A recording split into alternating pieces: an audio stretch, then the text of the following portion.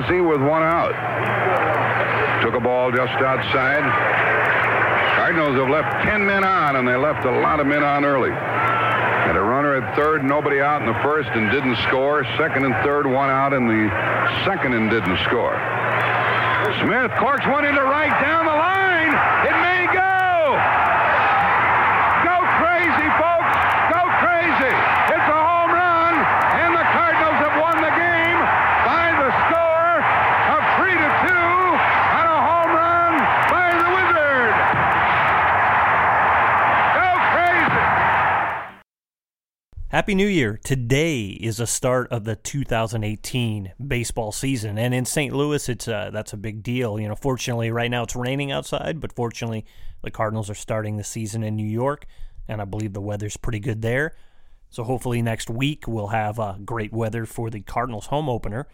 But, want to get things started, and I think no better way than to have a panel podcast. Great panel we have. They'll introduce themselves throughout the episode. It's a long one, so I'll try to keep this intro short. But really excited about the baseball season. Have been a fan for a number of years. It's always exciting to start a new baseball season. For me, it's spring. It signifies the springtime, and looking forward to some great weather and that summer weather. I want to thank my sponsors who have been very supportive, and welcome back Mike Aubuchon of Premier Insurance Agency. Mike started out as a sponsor of the show in some of the early episodes, and he is now back, so welcome. You can find him at premierinsuranceragency.com. Check the show listing. The link is there. His phone number's there. As always, Dr. Mark Holland, ChiroandRehab.com, MyStLouisChiropractor.com. Check out Dr. Holland. Want to thank my good friends, Christy and Tom Holman. Tom is a huge Cardinals fan. They are currently out in San Francisco, so he'll catch games on television and then playoffs. And just, I always enjoy talking baseball with Tom. Great guy, and I want to thank Christy and Tom for their continued support. We started this episode out with the classic Jack Buck call. I mean, no better way to start a baseball episode than with a clip from Jack Buck. Just an amazing sportscaster, and St. Louisans have always been blessed to have him for so many years. So it's it's fitting to do so. But also want to thank our featured artist, Hobo Kane. You can check out his music at hobokane.com. You can find me at kencalcaterra.com. Have many shows coming up. I have a lot in the can, so getting a good momentum here. Tony West, who is somebody I met down when I was working down at Busch Stadium. He cameraman for sports, hockey, baseball. Just an amazing guy, amazing filmmaker. He'll be coming up in the next episode talking about his documentary, so we'll get more to that. But once again, kencalcaterra.com. Follow me on social media at Ken Calcaterra on Twitter, Facebook, Conversations with Calcaterra. You can go to SoundCloud. Everything's connected, so go to the website, kencalcaterra.com. You can find me there. You can link up on social media. Would love to keep this conversation going on social and just hear what you guys have to say, some of your great Cardinal memories and all those good things. So here they are, my esteemed panel, who you'll learn more about throughout this episode. Thanks for listening, everyone, and here's to Cardinals baseball. Let's go Birds. All right, we are here on another edition of Conversations with Calcaterra, and it's a themed episode, and we are talking about baseball. I know there's a high anticipation for me for the baseball season. It's like that rebirth, springtime, summertime, after these winter blues, and getting ready for baseball in general for the purist fans out there. And we have a lot of Cardinal fans sitting around the table right now. Welcome, everyone. Hey, Ken. Hey, what's happening, Ken? So the question is, are you more excited about baseball, or are you more excited to get out of the winter? A little bit of both. The winter, yeah, I'm getting tired of that. It's I like change of seasons, but yeah, winter's just done with the cold. I think March is the worst month, just because you get a little taste like we had a couple days ago here in St. Louis. You get like a 60-degree and sunny day, and then all of a sudden you get a blizzard yesterday, which was brutal. It just, I mean, I can deal with January and February if it's going to be ass-biting cold.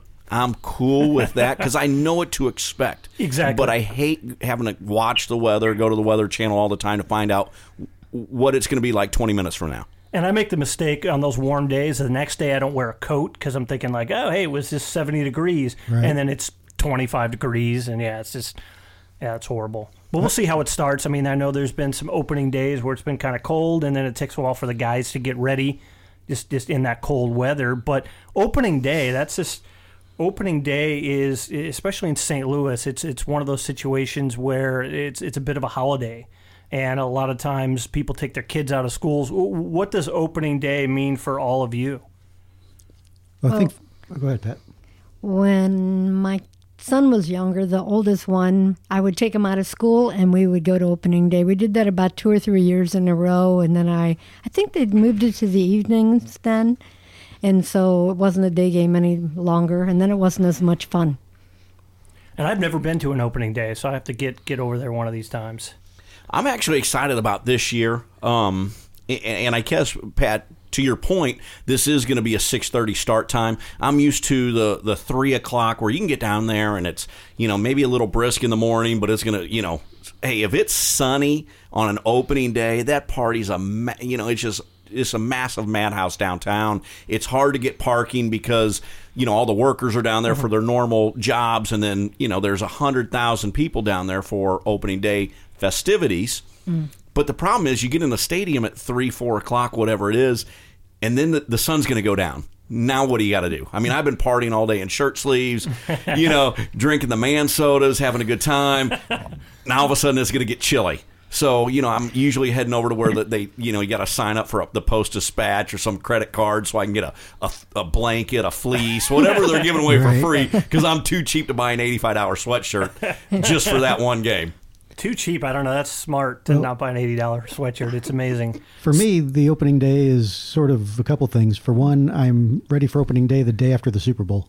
It takes way too long to get baseball back around for me. And I'm not a winter fan at all, so it marks the beginning of spring for me. And like the vindication that groundhogs could just expire off the face of the earth, I'm fine with that.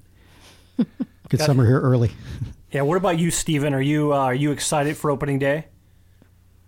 Opening day in St. Louis is such a different experience than anywhere else I've lived. And, I've lived in, St. Louis is really the first time I've ever lived in a baseball town. I moved here in 2004, and it is a holiday here. I mean, people take off. And I remember, I think wasn't it last year that we had the doubleheader? There was a Blues game early, and then there was the opening day was at night last year. And I believe you're right. The big concern was, people being dehydrated from consuming those man sodas all day, I think. So, it's a national holiday, and it's going to be really special for me this year because I'm actually a part of the opening day festivities in Ballpark Village. I'm going to be doing a live speed painting before we kick off the game, so I'm really excited about that. So it's totally mixed metaphors. We don't kick off games in baseball, but, whatever.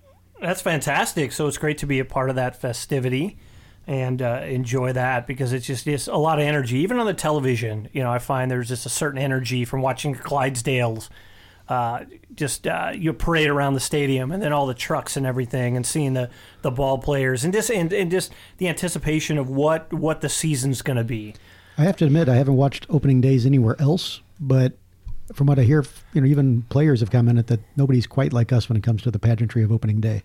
Getting all those Hall of Famers in those cars and seeing, Lou Brock and Bob Gibson and Stan when he was around and Red Schoendienst, Whitey and all the newer guys like Suter.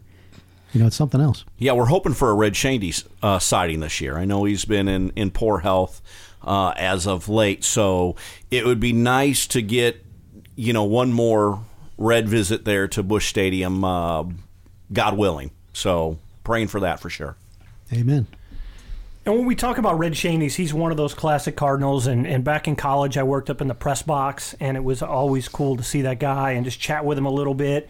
And it's just amazing to have those Hall of Famers. And our next segment here, we'll talk a little bit about favorite players or just meeting those guys. And I want to start with one story. And at one point, I'm sitting there, and I would just my job was a great job. I'd go there and collect these meal tickets for the press. So I'd go there, hour or so before the game, and then work until the third inning, and then go do whatever. And one day, this guy comes up to me, and this older gentleman, and just reaches out his hand, and he says, "How you doing, young man? Eno Slaughter." I was like, that was just such a cool moment. Oh, man. Got this Hall of Famer, this guy that I've read these stories about, and he takes the time to introduce himself to me. It was just That was just an amazing moment, and I was just a little awestruck. What about you guys? Any? And I know, Steven, you're meeting a lot of players with your art. What are some good stories and some interactions you guys had, or just players who over the years have entertained and that you've just really just been a little awestruck by their play in the field? Are we tossing that one to me? Oh, yeah. You want to start?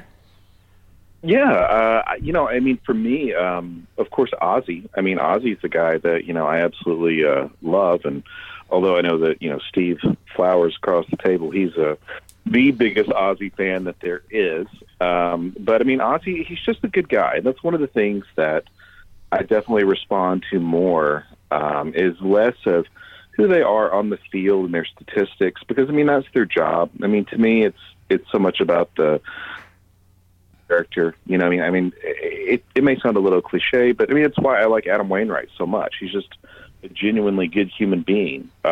It's even Kyle McClellan, not the biggest name player ever, but what he does off the field, I mean, that really matters. And I do regret that I never had a chance to meet Stan the Man. I would have loved to have done that because I've heard nothing but great stories about him. But those are the guys that definitely jump out to me in my experience. And what about you, Pat? Oh my gosh, I date back to Stan Musial on Grand Avenue. Past the stadium on the way to school every day, because I went to school on Grand Avenue. And I got to see Stan Musial play, so that was very special, and I still have memories of that. And then after that, Bob Gibson. He's got to be one of my favorite, except that I put Stan Musial on my jersey when I bought one, but I think if I had to do it over again, I think I'd go with Gibby. Oh, you may just have to get another jersey. Or another jersey. But I think the Cardinals would appreciate you buying another jersey, since I'm not going to buy that $85 sweatshirt this year. And what's a jersey go for down at the ballpark? A couple hundred? $250. Yeah. The authentic one, yeah. Yeah. And that's cool. I think that's the way to go, too. I mean, we all have our favorite players, but I think you can never go wrong with a Hall of Famer, because their name is kind of etched in stone. And so that'll always be something that's just really great, versus like you pick up a player that you really like and they get traded or something, and then you feel a little. Well, that's kind of where I sit. Wearing it. I like the underdog types, or guys that maybe just don't get quite the street cred. Like Ryan Ludwig, when he came to town, was a guy with a lot of possibilities for Cleveland, but never really panned out there due to injuries. In fact, he probably shouldn't have been able to walk much by the time we got him, but he pulled it together and put in 2 or 3 really good seasons for us. Now, would I've invested in that 47 jersey with Ludwig on the back? I think it was 47. Probably not. Historically, guys like Tito Landrum, Dane Orge from the 80s Cardinals, just the Rex Hudler. He was one of my all-time favorites. But Okendo, the secret weapon, as Shannon would always say. Okendo, I'd get a Okendo jersey. Of course, he's had almost the longevity as Shane needs to at this point, but he's been around for a long time. But as a player, he didn't have a starting role for much of his career, and you can't help but like the guy. You always went out there and hustled his ass off every time. Yeah, Eckstein's another one of those guys that is one of those players that even if they're on a couple years, you just you love those kind of guys. And yeah, you know what?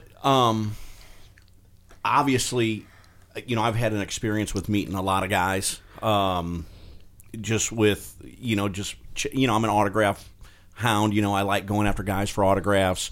I've been a big sports memorabilia collector, so I've helped out some companies when they've had autograph, baseball card shows and things like that. So I've had a great time doing things. I mean, I've traveled the country doing it a little bit and met a lot of great guys. Musial was awesome. I mean, I had a chance to sit with him for a couple hours while he was doing a signing. And, I mean, somebody came through the line. I can remember it was, some girl. I couldn't even tell you how old, 18, 20, something like that. And she was getting something signed, her and her boyfriend, and she said it was his birthday. And he stopped, like, the whole show, took out his harmonica, and played her happy birthday. I mean, it was unbelievable. And this guy, I mean, he was in his 80s.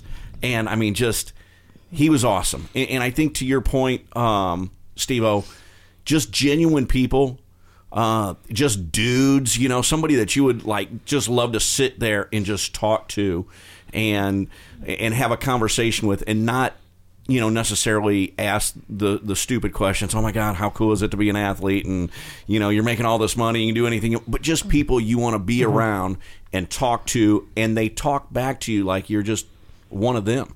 Ozzie was a lot like that. I got to play golf with him, and I'm a huge Ozzie collector. I mean, my basement's full of Ozzie game used stuff. I mean, I own the jersey he hit the Go Crazy Folks jersey home run in.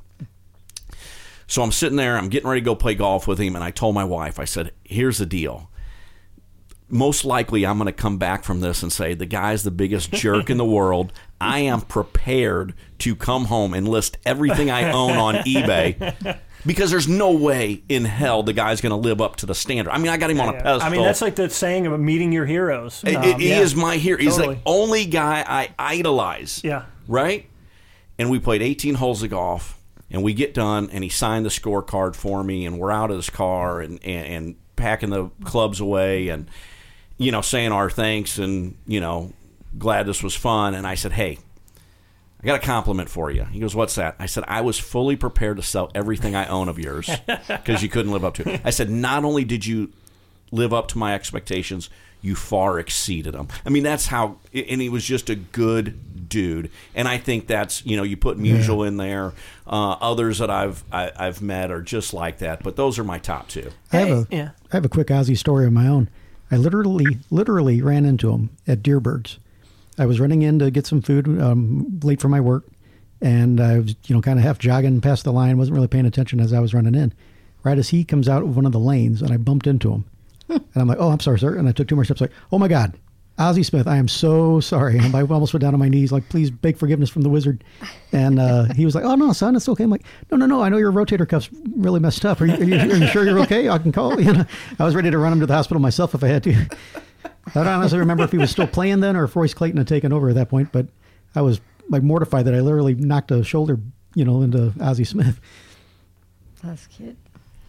And I think when you talk about those kind of guys like a Wainwright and Ozzie and Musial, when we talk about those kind of guys in the clubhouse, that it's that kind of energy in those kind of guys that you have a cohesive clubhouse. And not to get, I enjoy where this conversation's going, but to segue a little bit, where we look at all these unsigned free agents right now. And even though Lance Lynn did good for us, I don't know the guy, and if there's something, maybe clubhouse chemistry or something like that, or it's years being signed. So we look at, there's so much more. We're in a day and age, and Steve, I'll have you introduce yourself, Steve Flowers, in a moment.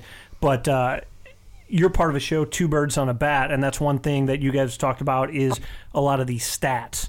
And a lot of times you may get a guy with those stats, but he may not have that clubhouse chemistry or have that kind of attitude that's cohesive to a team, and it may be that one abrasive type guy. So that's just the other side of the story and that personal side, which I think is very important.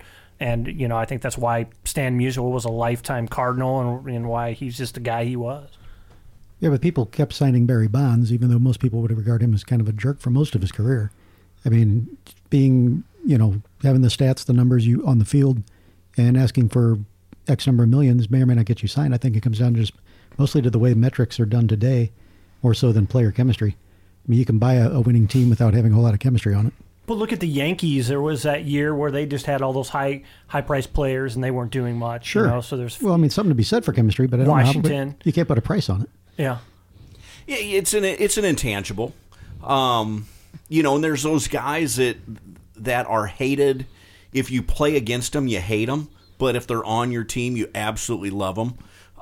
There's something to be said about those guys. Bryce Harper's one of those. If you're playing against Joey Votto, I'm a big Votto guy, and I absolutely hate him. Absolutely hate. I don't like the way he looks. I don't like the way he looks in a uniform. I don't like his anything about. I absolutely hate him. I think if he was on the Cardinals team, I'd go buy a jersey. Because for $250. Yeah, for $250. Yeah, because he's probably that guy. You're like, yeah, he's an ass, but he's our ass. Right. Well, Will Clark, when he came to town, nobody liked Will Clark. We're like, yeah, we got Will Clark. Exactly. He started the fight with Ozzie. Right. Way back when, right? Yeah. Steve Flowers, introduce yourself. Tell everyone who you are, what you have going on, and we'll make that introduction here. Steve Flowers.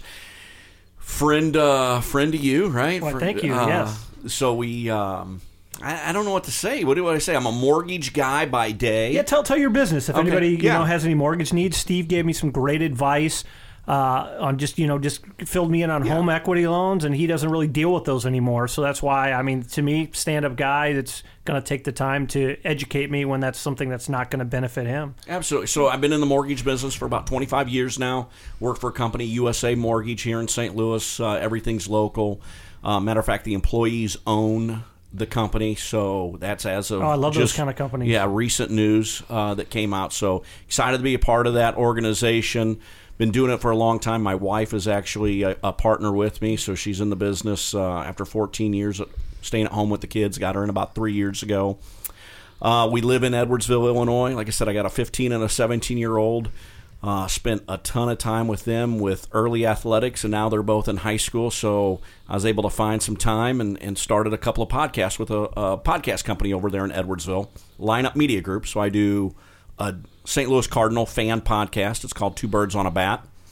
I host it with Jim Cromer and a guy named Benji Molina, who's a brother of a famed St. Louis Cardinal catcher, Yadi Molina. Yeah, and Benji was you connected us, and Benji was a guest on Conversations with Calcaterra, and he's just that guy's energy. I just love it. He's so I can't unbelievable. Thank you enough for that. And then probably my most hated but most listened to podcast is our Dallas Cowboy podcast. So around here, the people kind of, I know Pat's over there chuckling.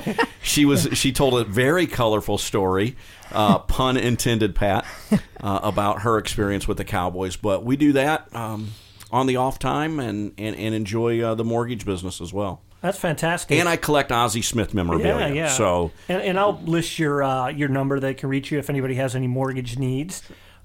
But back to players, and I would say looking at, I don't think we can move on without talking about Willie McGee. I mean, Jeff, I know, Pat, let's. What about Willie McGee did you love watching him play? He is so much fun, so full of energy, loves the fans. We love him. I'm looking forward to opening day when he gets the largest ovation ever. Yeah, no doubt. Than anyone, because he's just lovable. You can just tell how much he loves to play baseball. And St. Louis Cardinal fans probably appreciate someone that loves the game more than their ability to play the game. And so when they can play like Willie did, Mm-hmm. and I think he won the MVP. the MVP a couple years. And what is it when you have the highest batting average? Batting title. He won 2 batting He won titles that. and the MVP in '85, I believe. And so he does stuff like that. But even if he didn't, he's just, you sense how much he loves the game and how much he loves the fans. Yeah, and he loves to share that knowledge with the guys. He's been in the minor league system for a lot of years. And I think having him on the major league level is going to be, and getting Jose Oquendo back, I think the team definitely, those defensive mistakes and the running mistakes will be improved. Stephen, have you created any artwork featuring Willie McGee? And I should know this, but I don't recall. You're putting out so many pieces nowadays that I can't even keep track, my friend. Yeah, it's like if you blink, well, maybe I'll have created one in the meantime. But no, Willie he's on my hot list of guys that I want to do. And, the one piece that I want to paint is of him robbing the home run in the Brewers against the Brewers series. That's the one that everybody wants. And I've had a number of people ask me, have you painted Willie? Have you painted Willie? And he's at the top of my list. And, I'll probably be motivated to get up on that one as soon as I know when he's got his next autograph signing. And I think he probably does like 1 or 2 a year. Maybe he'll do more staff now. So, but, fingers crossed for that. I was hoping that he was going to be later this month on the 24th and the 25th. I don't know, Fallon, Illinois, but he's not going to be there. But, Vince and Ozzie and Bob and Lou Brock and some of the other guys will be. And what show was that? Because our feed kind of cut out. And just to let the audience know, Steven's in quarantine right now. He's got a little bit of a cold and didn't want to infect the rest of us, so we appreciate that. But what show were you talking about? Yeah, so this is the 3-day Super Show. It's put on by Collectors Corner, and it's held in O'Fallon, Illinois. It's at Gateway Classic Cars, and it starts on the 23rd. That's really like the preview night, the night when, or the days when athletes will be there to sign autographs is the 24th and the 25th.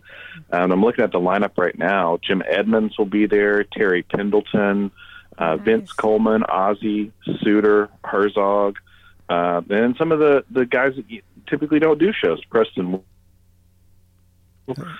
Gibson, Brock, okay. And then randomly we have wrestlers Sting and Ricky the Dragon Steamboat who will be there. So that's right up your alley, Jeff. Yes, it is. Yeah, we're going to have to do a wrestling themed show yeah. at some point, but back to baseball. One more quick Willie McGee story, and I love the fact that you brought up that play because we're going to talk about memorable moments and plays next.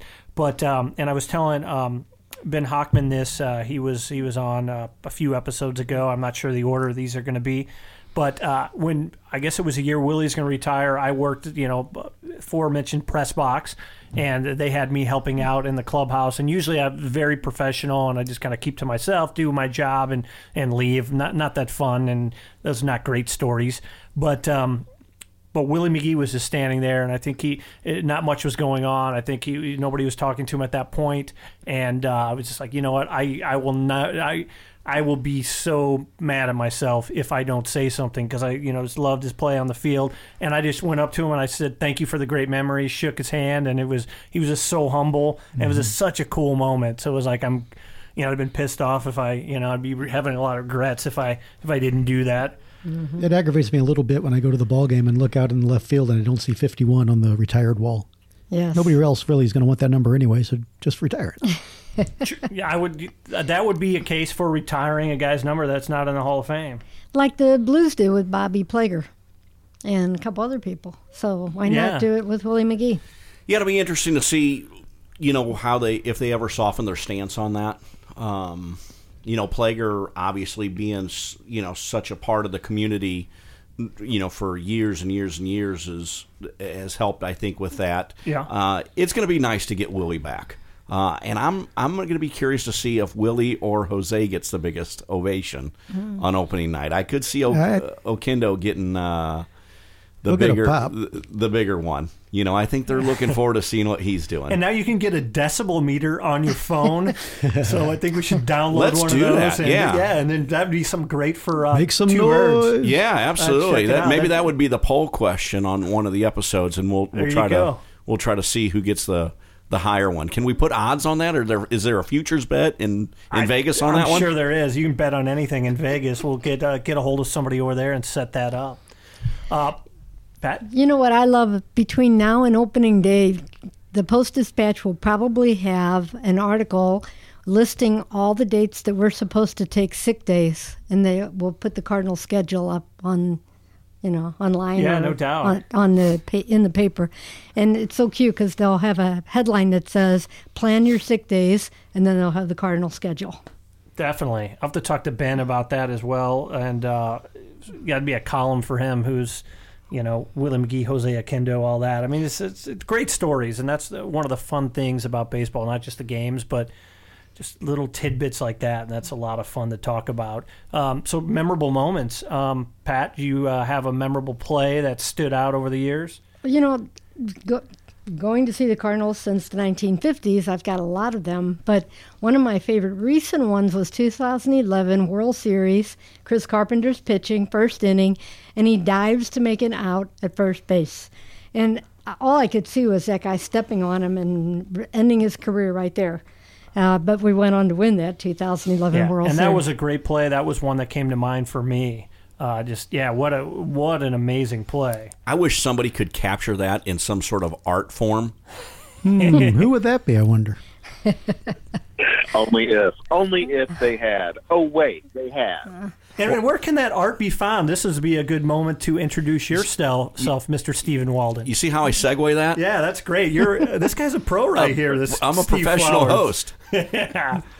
Amazing. Yeah, that's actually one of my favorite pieces that I've done was that Chris Carpenter dive into first, and that was when I did my very first winter warm-up convention, I always like asking people, what do you want to see next? And the answer I got most was, I want to see Carps dive into first base. And that became, it was bumped up on the list, especially when he was back in town.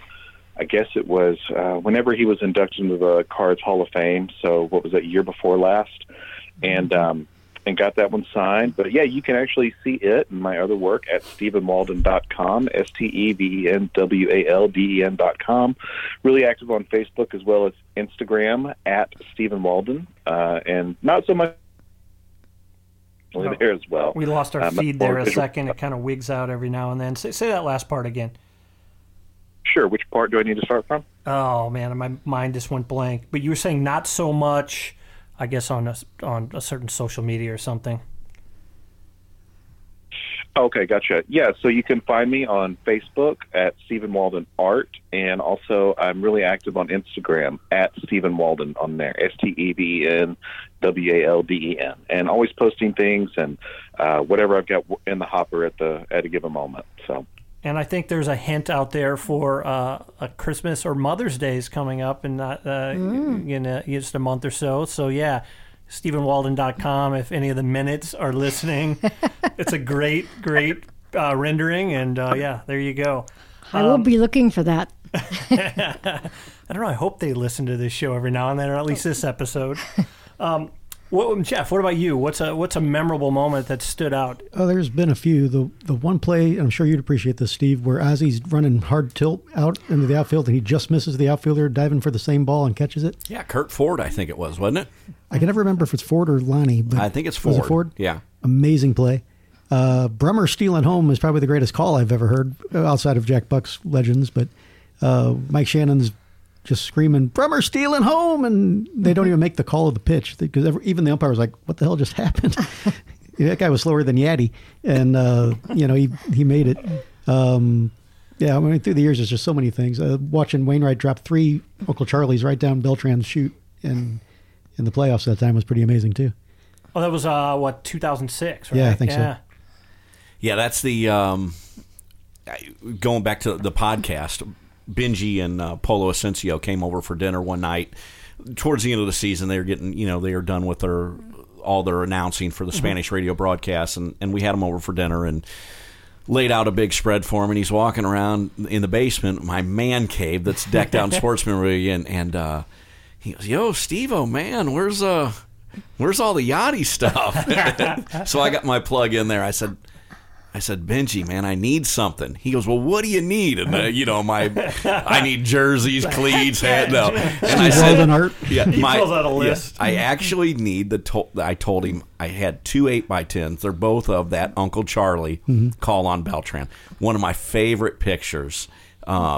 Just unbelievable, where he starts jumping up. You see the umpire punching him out. Yeah. Beltran's looking defeated, and everybody in section 107 up there at Shea Stadium is just dumbfounded. It's a great photo. So I think it was a couple years ago they ran an article where they interviewed him. I think it was the 10-year anniversary, right? 2016, right? Right. So even to this day, he's still like, I couldn't have hit that. There's no way in hell I would have ever caught up to any of those. He gives them all props. It's unbelievable. So that's going to be. It's probably the next thing that goes in the collection because it'll be start of the season, and I'm going to make sure Benji gets that for me as soon as possible. Right on. And you can't. I mean, there's not one specific play that I can remember, but just Edmonds always playing shallow and then running out to the outfield and those like over his head basket type catches. The opposite of Willie McGee. Yeah, it's just Willie played 3 feet off the warning track, and Edmonds played 3 feet behind second base sometimes. That's crazy. In person, I think the 2 most memorable would be the Edmonds catch. The catch, right? I mean, that was a playoff game. We were there. I mean, the ball was hit in the gap, and I'm like, and you just start, I can't believe it. We're not going to win. And he chases the ball down. Incredible. But probably the one that nobody would ever think about is I was there when Ankiel blew up. I was there, too. Ooh, yeah. That was the one, and we were sitting in, we were behind the plate, whatever the loge section was, and just watching ball after ball go to the backstop, just like, holy crap, we're watching an absolute train wreck right now. If I'm not mistaken, didn't somebody strike out during that, though? Like, I don't know if the guy was so perplexed where the balls were going that he swung anyway, but... I can't... I know there were so many wild pitches. I wish I could remember it all, but it would just remember being there and the feeling that you had watching this guy, and you didn't know what was wrong. You always heard about people getting the yips and not being able to throw to a base or something, but if you're a pitcher and you can't throw to home, that's kind of the job, you know? You are correct. And then the guy went on to, to be, a solid player, batter. Sure. And it's a cool story. I haven't read his book yet, but it's a cool story. You implode like that, but you're still able to come back at the top level. I know Benji talks about that, just the pressure being at the top level. There's nothing higher. I think a lot of people were disappointed that because of all the potential he had as a pitcher. Who knows what he could have been, but he looked really, really good that rookie year. But to make a complete 180 and convert yourself from a pitcher to a position player and be able to contribute at the major league level, that is amazing. Yeah, and I think La Russa even makes the point where he says that might have been one of the few times where he's ever cheered for somebody during a game. When he makes his debut back as a fielder and he hits a home run in that first game back, and I think La Russa teared up. I mean, it's that impactful. He's a softie. Yeah. But you're right. It's impressive. And then to be 300 feet away from somebody and to be able to throw a complete strike to get him out running from second to third. Now, I think everybody... That's pretty amazing. Everybody probably looked at each other at the time and go, okay, get him to 60 foot 6 inches again. Let's see what he can do. He could throw strikes from right field to third, but not from home to... Exactly. Yeah. That's pretty amazing. Any other moments, Stephen? I know you didn't grow up a Cardinals fan, but is there any moments just from your childhood in any baseball games or any kind of plays or that you remember that were special? Well, I mean, I'm surprised that no one's mentioned Game 6 yet. I mean, come on. I mean, it's True. One of those moments that's like the modern Kennedy assassination of, you remember where you were the moment that Freese hit that home run. And that was probably the greatest baseball game I've ever seen, and that's outside of, rooting for Cardinals. I mean, just the drama and the back and forth in that. I mean, it was absolutely, and then all the way down to, Joe Buck's call that, echoed his dad. I mean, it's one of those things that no matter how much the Cardinals are struggling, you pop in the Game 6 highlight on YouTube, it makes you feel better. I mean, that beats Xanax and Prozac any day of the week. Mm-hmm. Nice. And Ben was talking about the play beforehand, that triple that he hit. Yes. And that was pretty exciting. I told Benji that as well when I talked to him, that I think personally that the triple is one of the most exciting plays in baseball because it keeps you on the edge of your seat. You don't know what's going to happen, and that guy turns second base and he's just given just that gas tank is almost on empty, and just do they get there? And I just think that it's an amazing play. I think I saw John Kruk get a triple one time, and they actually brought out a tank of oxygen to him at third base. Well, what I love is that it reminds me of Miracle on Ice, because when the U.S. beat the Russians, it was like we won the gold already, even though we still had another game, I think, with Finland, or another round. Most people have that misconception about that. Yeah. And then this was the same thing where we won that Game 6, and it was like, that was so exciting. And we still had to win Game 7, but it felt like we won the World Series right there. Yeah, that was just the energy in that moment was just amazing. It's kind of like when they lost in '85 with Don Deckinger's call against the Royals. Oh, yeah. People forget we had a Game 7 we could have won, but we were so in our own heads we couldn't get anything done. And that was it was a blowout too. It wasn't even like close. 11-0, something like that. 11-1 or something. It was sick. But I mean, I guess you get that whenever that happens. I mean, it's hard to recover. I guess I don't know how those guys do it, and maybe Team USA or Miracle on Ice, they just kept that momentum going because I think they played from behind the entire series in '80. But to come back in 85 and hey, we have one more left. I get if it was maybe happened in like the fifth inning, some bad call, but to happen in the ninth is just... I don't know who you could have had come in as a motivational speaker after Game 6 and say, you got one more and get one for the Gipper and all that stuff. No one was going to... they were done. But it happened again in '87 with the Twins, and nobody really talks about that. I think they blew a call in Game 6 there too, didn't they? No, they had the fans going toward the Well, there was that. the the electric fans, fans yeah. going There was that controversy, but I could have when sworn there the- was a blown call that it didn't quite get the same oomph as Deckinger did. But I'll have to go back and watch the footage of that. I'm almost positive they blew a call, and Game 7 was kind of another big letdown. That place is eerie. I got to play a couple games up there in the Metrodome. I think we played like 12 through college. We had a couple of spring trips of all places to go to the Metrodome. But yeah, I mean, those fans are right there next to the dugout, and you can imagine, I guess, if they had them on, and I mean, like wind turbines just blowing the balls out or whatever, and you're like, holy crap, what's going on? And then if they would throw them the other way where they sucked in, I mean, it would grab anything. You know, I mean, if you had your glove laying there, it would pick a glove up and suck it in close to it, and you can, you know, That's it's insane. just a flip The of the Bat Boy. switch. Yeah, the Bat Boy stuck there exactly. It'd been great. Pat, introduce yourself, and then we'll start with another question or Okay. another topic. Well, I'm 67. I've got grandkids, and I've loved baseball all my life. I've been a sad story is I spent the night outside the stadium in 1968 to get tickets for the World Series against Detroit, and I had a stadium coat on because it was cold that night. And when I went to go into the stadium and produce my ticket to get in, they were gone. My sister's ticket and mine were gone. We kept them in my pocket. Oh. So somebody probably walked by. I'm not sure how it I happened. was like hanging out of your pocket, and they just Yeah. Yep. And I was Oh. naive and young and cried all the way home on the I'm going Broadway to cry bus. all the way home now, too. Yes, Jesus. I'm going to cry right now. 1968 World Series. Oh my God. Yeah, so I've been a Cardinal fan for a long, long time, and let the kids skip school to go to home openers and stuff like that. So you let the kids skip school. What did you do for a living? Yeah, I was a teacher, Yeah. and I had my sick days. So, hey, Ken, her story brings up something. Out of all things, I had a buddy. We were in the mortgage business. He had just gotten married. This is 2004. And he's down in like the Dominican or somewhere in the Bahamas. And it was in the middle of the summer, and he put like $1,600 on the Cardinals to win the pennant.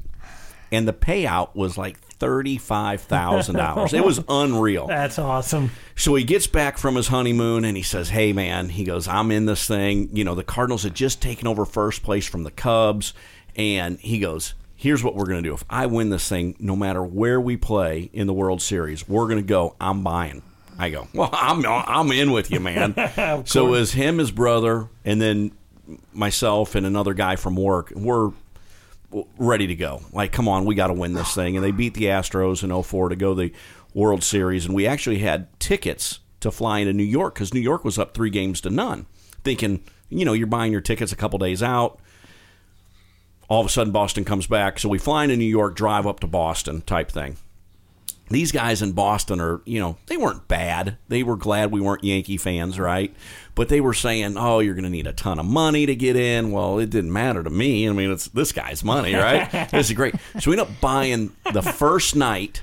We end up getting hooked up with tickets for the second night, $500 a piece, standing room on the Green Monster. So we had that covered. So for game one, we want to go. So we're down there looking for tickets, scalping them. I think Boston was one of the first teams that went to those electronic scan tickets, right? Where everybody's now, you know, you walk in, they no longer tear the stub. So we ended up buying tickets. 2 guys got them from one person. 1 guy got it from this. Next guy get it from this. It's $500 cash. We get into the game. Ticket 1 good. Ticket 2 good. Ticket 3 good. Ticket 4. Nope. Not a good ticket. It's already been used. And the 3 of us are in the game. Now we turn around to this guy. What do you do? Do you leave and, we'll go help? Hell no. Enjoy yourself. We'll see ya.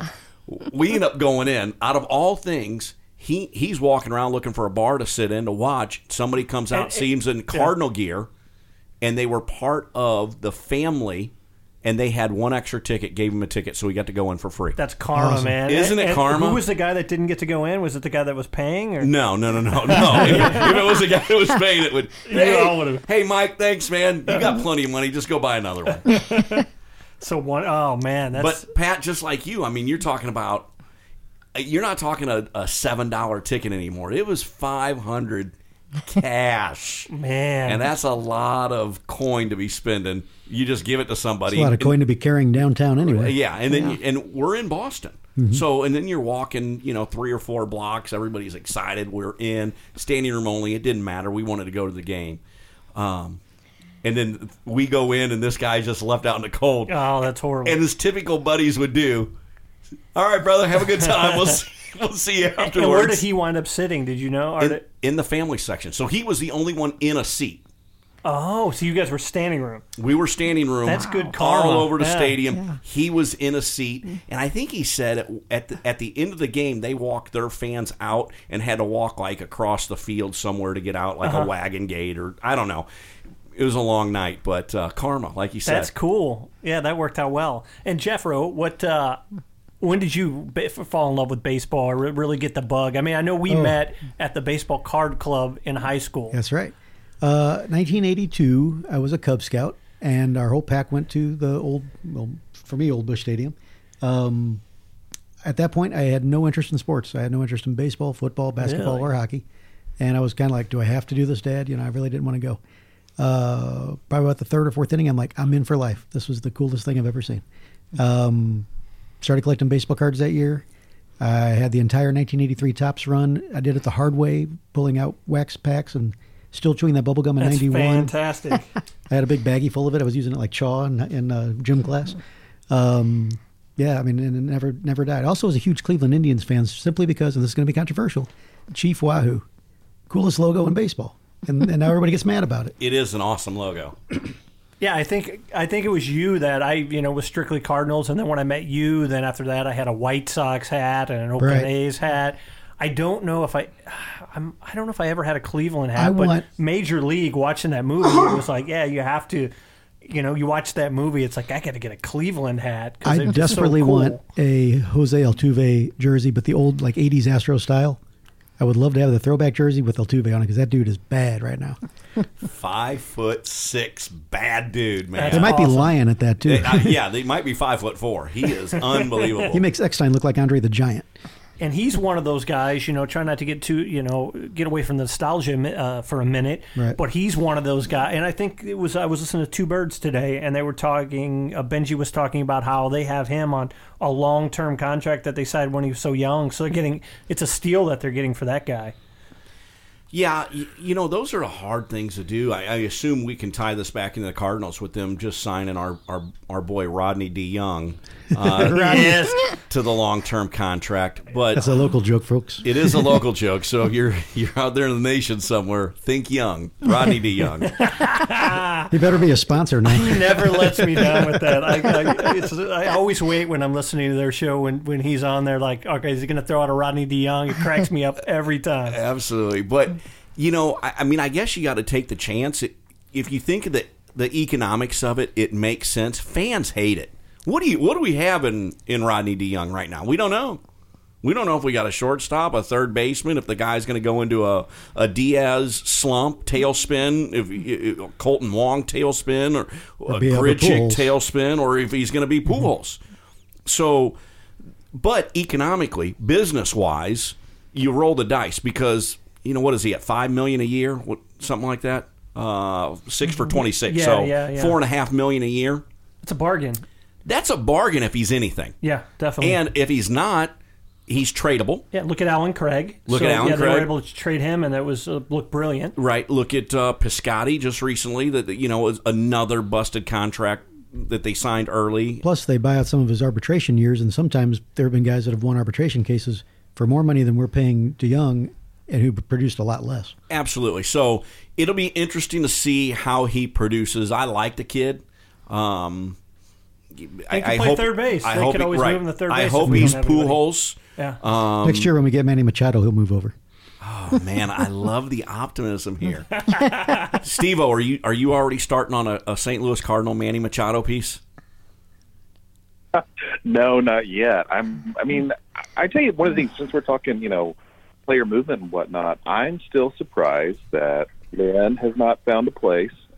I'm surprised that Arrieta has not. Well, I mean, kind of, because I know their agent is asking for so much, and right now it's like you're looking at maybe the Nats or the Phillies or where he's going to go. But I mean, there's so many questions that are also around the Cardinals starting five that it's like, why have we not pushed more for either one of those guys? You know, the funny thing is, we were talking about it when we were in the pre-show doing here that I guess word came out that Lynn turned down a 2-year, $20 million total contract, so 10 a year, which makes sense because that would be way too cheap for a guy that's going to give you a 200-plus innings. Bulldog, you know, some guys, he's going to take the ball every fifth day and go out there. Durable, even though he's had the Tommy John. And he should really only be stronger this year, more so than last year. Right. Given the history of Tommy John surgery, it's usually about that second year these guys start feeling their groove again a little bit, and their velocity kicks up even a little bit more, controls there. So yeah, I'm real surprised with Lynn, that the Cardinals didn't try to work something out with him, which tells me they're very high on what they got in the minors, or there's something we don't know. Well, I felt even last year, like you said, Tommy John takes a good year to recover from. And I felt that the fans, especially on the radio when I'd listen to the different sports talk shows in town, really didn't give him much of a shake on that. They're like, well, Lynn's not doing it, trade him now, you know, that kind of thing. And I guess by the end of the season, I figured he was going to be gone. So I kind of pictured him as a Met. I don't know why. I just think the Mets needed one more arm to fill in that rotation. Some of the other places, Minnesota and the Rangers, both kind of made sense too. And Minnesota offered him the 2-year deal that he turned down. I don't know that he wouldn't be a bad, you know, certainly would fit in the Cardinals because you don't know what Flaherty's going to do. We don't even know what Martinez is going to do, really. But, yeah, I mean, if you want to pay him a lot more than that for what length of contract, he's going to want probably a 4 to 6 year deal. I don't know if you want to pay him 15 to 20 for that. I know for me, Lance Lynn always seems like he's laboring and pitching so slowly that it drives me crazy to watch him. I was at a game in Chicago, the first time I'd ever been to Wrigley Field, and he pitched against, is it Quintana? The guy that went from the White Sox to... Contreras, thank you. And that game did not go extra innings, but it went like 4.5 hours. One of those games where baseball's like, we need to speed this up, which I completely disagree with, by the way. But I was like, dude, just throw the damn ball. And, of course, every batter felt like it was a full count and 10 foul balls, so it went on forever. But you're right, he's not real fast like Wainwright's get it and rip it. You know, he's throwing it right back. Yeah, those are my favorite. Yeah, he's like a sloth. You know, he gets out there, he's very deliberate. But we know where he'll sign when he's done. He'll be at the DMV. Yeah, oh my gosh, don't get me started on that one. That's a good one, by the way. I broke the group. Yes. No, he's out. He just left. He Costanza'd us. Got everybody laughing and got up and left the podcast. Mic drop. Yeah, I like Lance Lynn, but I'm with you, Pat. I think he needs to speed it up for no other reason than having played the game that as a fielder you don't want to play behind that. Yes. Yeah. Okay? I don't care if the guy hits the ball, if there's contact, if it's hard contact, because the best hitters are only going to hit 300, right?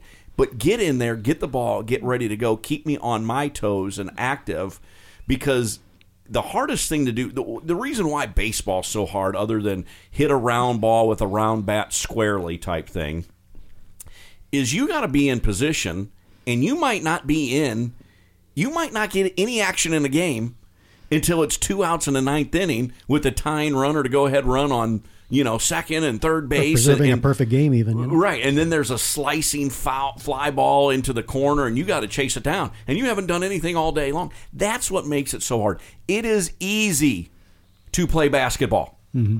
It's a hard sport, but it's easy. It's easy to play football unless you're a kicker and you're sitting there on the sidelines.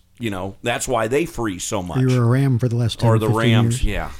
yeah. Don't get me started on that one either. But so that's what makes baseball hard, is because you have the mental part of it. You have to be involved in. You cannot take a pitch off. You're in every play on defense, even though you're not doing anything, and you got to be prepared at all times. So, from that standpoint, get the ball and pitch it. Yeah. Be quick. Be deliberate, and let's go. But Ken, if you don't mind me moving this a little slight segue here on my own, Of course. how do you feel about the conversation now about trying to slow the game or speed the game up, rather? I think the beauty of it is all that preparation people have to do in between pitches, positioning and everything. Fans have a chance to sit there with their dads or their mothers and talk about, nostalgia, about the game they're seeing, things they would hope for in the future. And to me, it's perfectly paced now. Follow the money. The game is not any longer.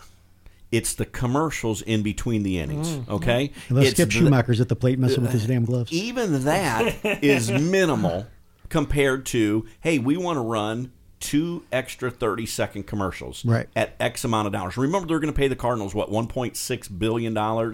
Okay? How do they make that up?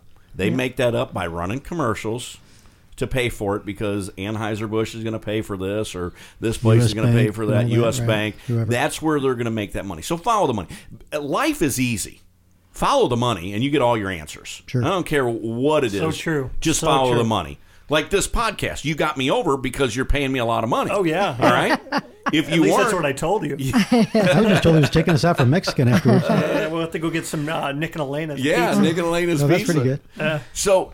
So take, if you want that, take that out. I don't think you mess with the integrity of the game.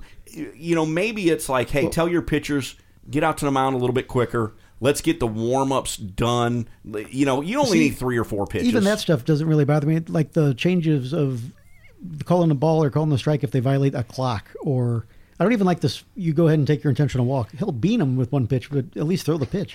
Right. I don't mind.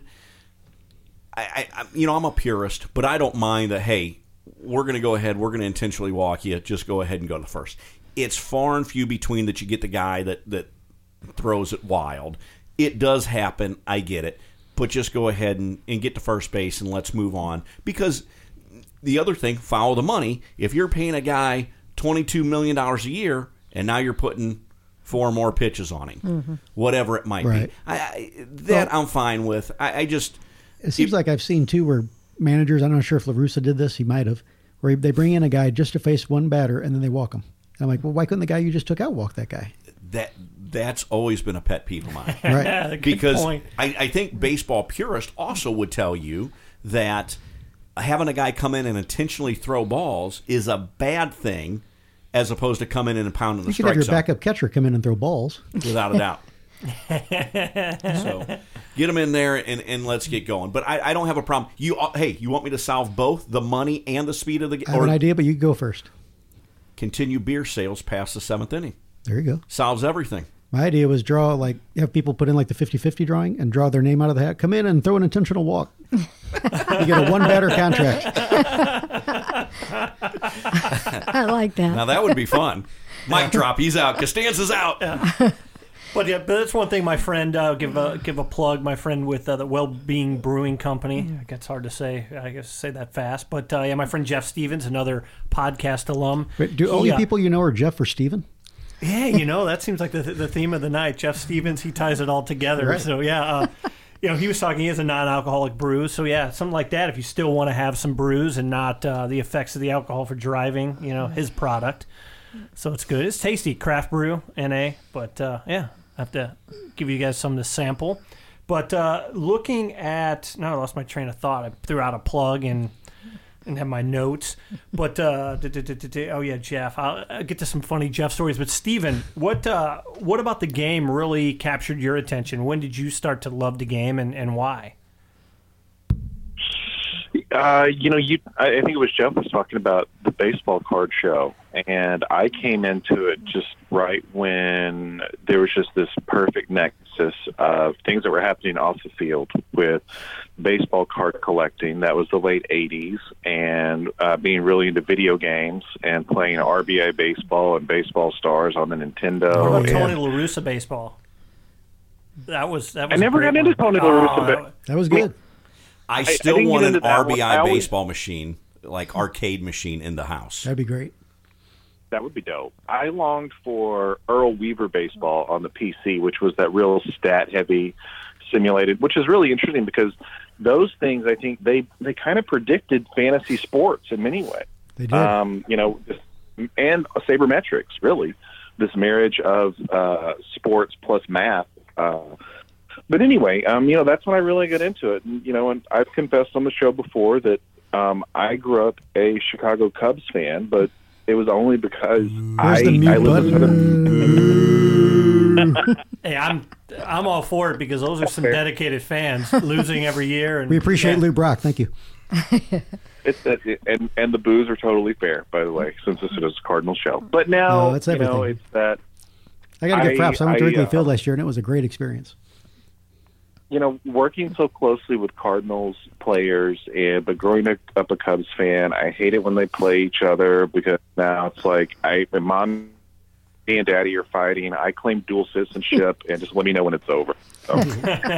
Well put. Yeah, so what about the cards, the stats, just like those kind of nuances, the fact that you can succeed only 7 times and still be a great player, if you're hitting 300.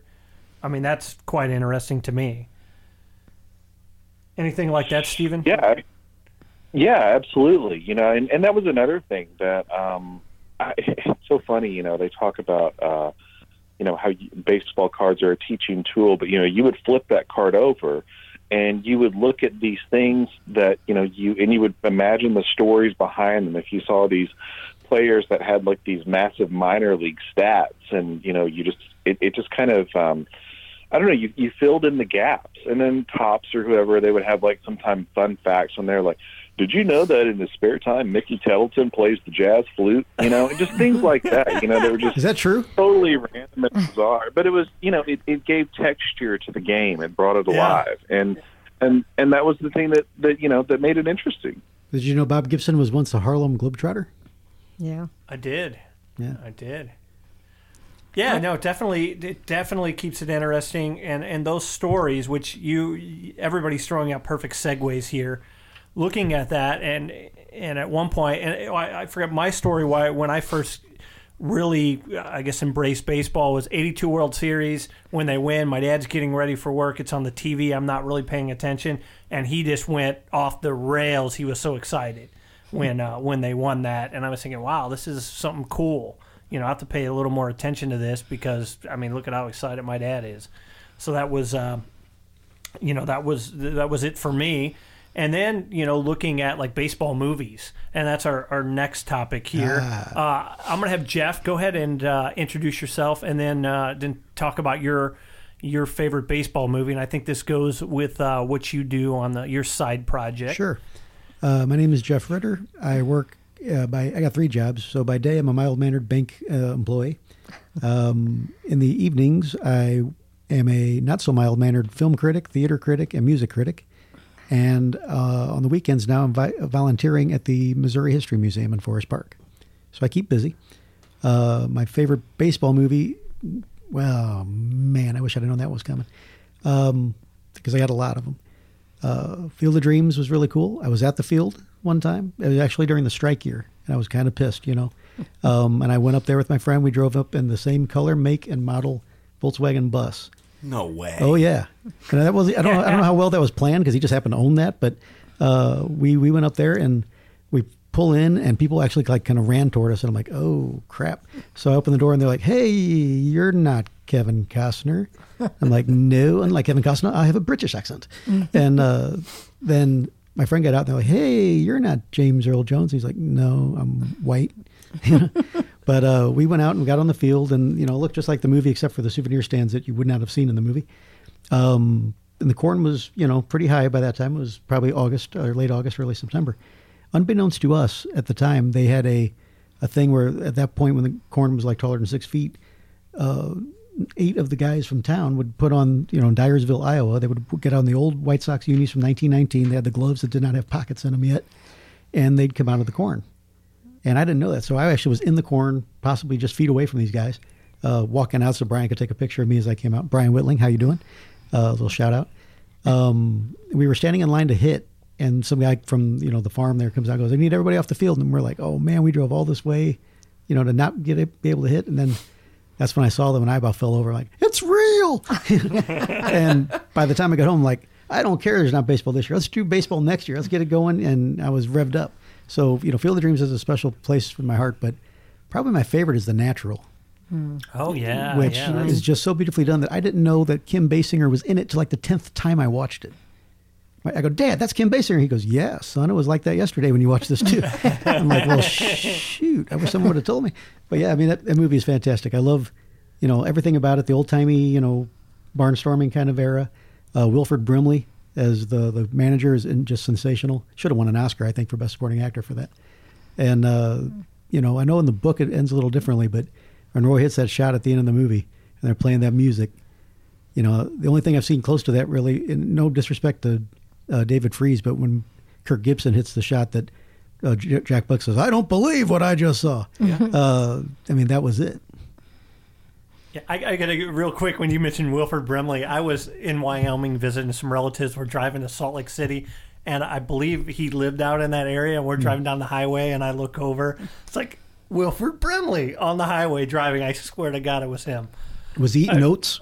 He might have been, yeah. I was like, that is Wilford Brimley right there I can't on the believe highway. That's funny. There's only like that's 6,000 people in Wyoming anyway, so I guess the odds weren't that bad. But I mean, maybe it Good was a guy odds. that looked exactly like him, but I could have swore. And He might have lived and out that was there. before the internet day and age, so I couldn't just look it up where he lives or whatnot. But I could swear that To was this day, Wilford when I go Brimley. to the game- I'm sticking with that story. when I go to the game, even today, I'm out, if the batters are swinging at crap pitches like they tend to nowadays with the strikeouts being so high, I'm always like, "You're not a farmer. Quit swinging at shit." It's just all the stuff he used to say in the movie.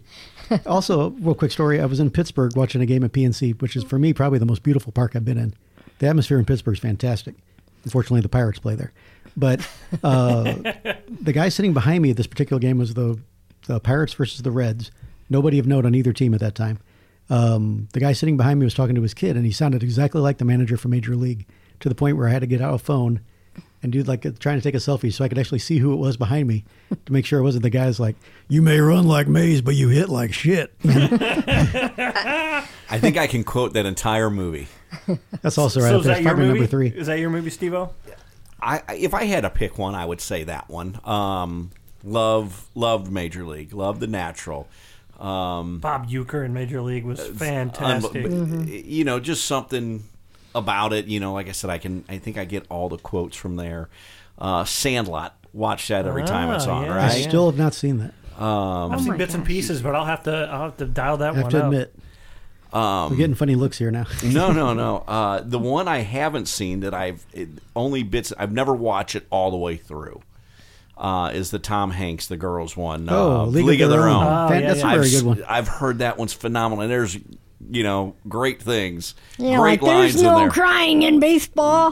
That the one, what was the line? It's something like, "Don't get the clap," and the guy goes, "Don't get the clap." Hey, that's solid advice there, kid. And I saw that in the movies on a date, and it was like just my date and 2 old ladies sitting behind me, and I swear they were the sisters of Marge Simpson, those chain-smoking voice people, and there were just two parts in there that always stuck out to me, and to this day when I see them in the movie, I laugh every time. One of them just randomly will blurt out like, "Which one's Madonna?" And I'm like, how do you not know? She's like, at that point, she was the biggest female pop star on the earth. And then the other one was when Hanks first comes into the movie and he goes right past everybody to the urinal and just lets it flow for a good, solid 90 seconds or 2 minutes. She goes, "We paid $6 to watch this guy pee?" And I'm like, I just lost it. I could not keep myself composed at all. Yeah, those are. For baseball movies, I'm going to go with Major League, my favorite. Natural's right there. Field of Dreams, they're all great except for Major League 2. Bad News Bears. I don't like the Bad News Bears is great. I love the Kelly Leak reference.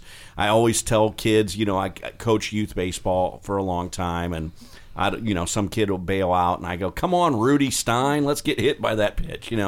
So a lot of references in there in my life on a daily basis, I think. So great baseball movies, but I'm going to go with Major League as my favorite. Nice, Pat. Easily Sandlot, because I grew up in that era. The setting for Sandlot. I grew up listening to Jack Buck and Harry Carey, and they had baseball on the radio in the background sometimes. And I remember going to the park every day, not even coming home for lunch, and just playing baseball all day with my brothers. So my childhood was a lot like Sandlot. Right on, right on. Mine's going to be obscure, but I'm going to go to Steven first. Yeah, so I'm going to have to bitch at Steve for pretty much naming every single baseball movie that was going to be on my list. I did not name the Babe. No. What about the Ty Cobb movie with Tommy Lee Jones? I'm going to go with the Roger Maris story, 61. That was fantastic. Good one. Yeah, Billy Crystal. Barry Pepper as Roger Maris and Tom Jane as Mickey Mantle. I mean, that was a great movie, and it really tells the story and the effect that that home run chase had on him. I'm still waiting for a good fictionalized version of Hank Aaron and all the stuff that he went through. And the latter, I'd love to see that, brought to the screen. Which one was that? Somewhere we get weird dropouts. Yeah, I would love to see something done on Hank Aaron and his chase on the Babe. I think that, some amazing, civil rights undertones with that, and the death threats that he got, that he broke the record in Atlanta as a black man, in the early 70s. I mean, come on. I mean, why is this not a movie yet? At least a fictionalized version of it. I'm going to go with 61 since Steve took all the others. Here's one more I just thought of. Chadwick Boseman, who's currently kicking all butt with Black Panther. Yeah, 42. 42. He was dynamic as hell as Jackie Robinson, and he came back and did the James Brown story, and then he also did the one about Thurgood Marshall.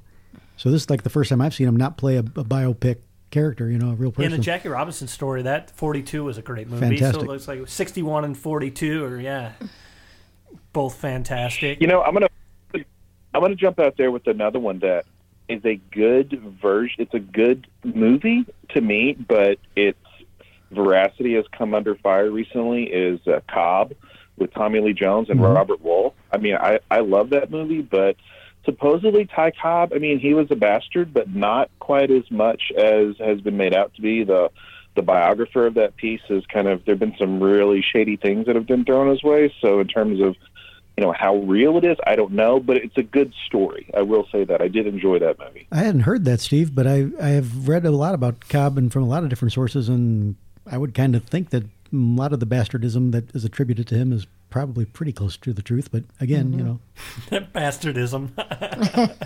Yeah, there was some. I remember. Yeah, I remember something coming out to go along with Steve where they were debating how big of an ass he was. But yeah, I don't know. I know. In Field of Dreams, they said none of us could stand the bastard in one of his lives. So screw him. Mm-hmm. Yeah, and it was a different time then. So yeah, that's kind of interesting. I'll have to go back and revisit that and do some more reading and whatnot. But I'm going to go with 8 Men Out. Oh, another good one. Yeah, and it was just... Which I alluded to in Field of Dreams coming out of the corn. Yeah, exactly. But I didn't bring that up. And I was thinking of it then, but that was probably the first one that stood out before I knew who John Sayles was. So John Sayles was amazing. Yeah, film school, I realized, whoa, okay, this guy, that's why I really... one of the reasons I really enjoyed that movie. And just, the behind the scenes, and you're looking at the Shoeless Joe, how, he was depicted in the movie, and he kept playing hard. He took some money because they were all getting screwed.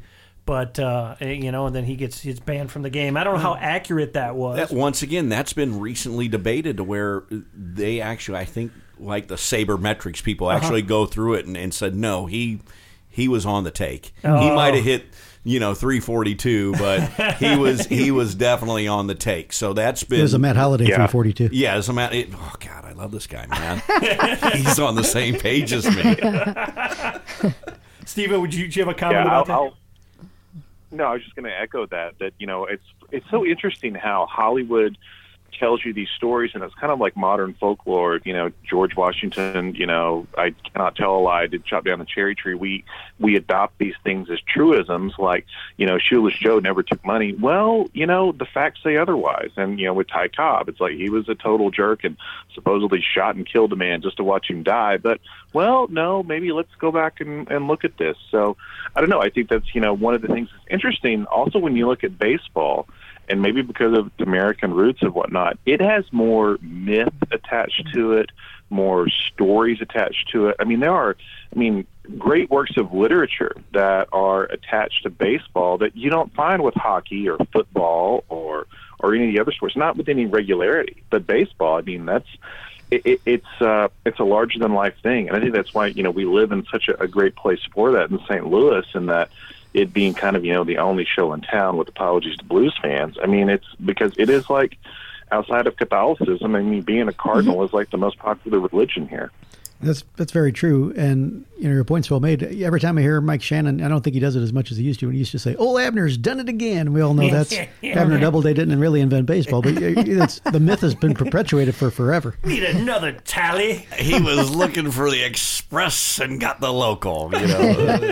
So, Pat, I got a question. Central. Yeah, Pat, here's a question for you. We were talking about Willie McGee and retired numbers and everything. Going off the movie, Jackie Robinson, 42, retired throughout baseball. Would it be appropriate to go 21 and Roberto Clemente and do the same thing? Or is he not as impactful? I mean, given that I think 7% of the major leagues now is African-American, and we got a large number of Hispanic, Latino players. And I know from having dealings with Benji Molina that, I mean, you talk about Catholicism and religion of baseball. I mean, this Roberto Clemente in every house in Puerto Rico has a cross and a picture of Roberto Clemente. Wow. Well, I admired him. He played when I was very avid about following baseball. And you're right. Hispanics make up probably 50% or more of baseball players now. So I'd kind of like to see that because he was on a mission to help people when he died. I think the only reason you don't see it is he wasn't a Dodger, a Yankee, or a Red Sox. Oh, good. He's a Pirate. And right. Unfortunately, the second market tiers just don't, even nationally, they don't get the recognition. If Ken Griffey Jr. was just slightly less of a player, I don't think anyone would have talked about him because he played in Seattle and in Cincinnati. Had he ever made it to one of the big fancy clubs that everybody, Sports Center is basically New York, Boston, L.A., and then a break. And if we're lucky, the Cardinals might get on the scroll before they go to commercial. So yeah. It's a shame, though, because I agree with you. Clemente should be retired. But the fact that there is the Roberto Clemente Award, that's and true. the fact that all the just the humanitarian work he did, and a lot of these ball players are doing that. I think that warrants it there because he was something special. He was doing that work when nobody else was, when it wasn't. And a lot of these guys, when you talk to them about their charity, they're fully into it and they're doing a lot of great work. But there is, that was a day he was doing it before. There was that tax write-off benefit and all that of having a foundation. Not to say that that's the motivation for a lot of these guys, but yeah, and that was a time also when guys in the off-season had to go to work. Right. I think he was going to Nicaragua. Era. He wasn't going to Puerto Rico. Yeah. He was going to a foreign land. And he was one of the first ones to ever do anything like that. Now they're all inspired by him. Yeah, which is great. Yeah. So, yeah, I would say yes. Stephen, what do you think about that? Is yes or no vote? In terms of retiring Clemente's number across the league? Yeah. I don't think so. I think you do it for Jackie because Jackie, yes, Clemente did a lot of great work, and I think that, he's being honored with the Clemente Award and everything. But, Jackie Robinson, that's shifting the scales, on a social justice level. And I think that is historically significant. Whereas, I'm not to talk, ill or to talk shit about, I think that it's not on the same level, in my opinion. Gotcha. Interesting point of view. We don't agree with your opinion. We're going to mute you from here on out. No, wait a minute, though. He does bring up a good point. He does. It's a very good point. Because Jackie Robinson put up with so much, whereas Clemente didn't. Yeah, he was accepted. But he did something exceptional. Yeah. But, yeah, I see your point, Steve. Yeah, we have a few more topics. Is everybody good on time? Sure. Okay, cool, because I'm having fun with this, and it's a fun one. Real quick, I want to thank, speaking of, people that just do good work out there, I want to thank Dr. Mark Holland of First Capital Chiropractic, one of the longest sponsors of this show, started from the beginning, and he's just, his support, I just can't thank him enough. So as always, I'll put his information and links in the show notes. But jumping up to the next topic, it's I guess foul balls or just those chances, like who has had opportunities to catch a foul ball and either has or hasn't. I have a couple fun stories in that regard, but I just think that's one of those fun part of the games that usually there's a fun story that pops out. My story is tragic. Oh, If you want to no, start you that? go. Okay. Go. Well, tragic for me anyway. I was probably in junior high, almost high school, and at Old Bush, I had a friend whose uncle, I think it was a close friend of Marty Marion. So he always had like black box seats right behind the dugout for life. So I was sitting there kicking the heads of whoever, I think it was the Astros we were playing that game. And we just got up to chase a couple girls that went up the aisle right before us. I'm like, oh, let's go check those girls out. You know, I was going to get digits. I didn't even drive yet, you know. And when I got back from losing them, couldn't figure out where they went, the uncle said, hey, the last guy just hit a ball right off your chair. I'm like, oh, if I wasn't thinking with my wrong head, I'd have got a ball. I love it that Pat laughs.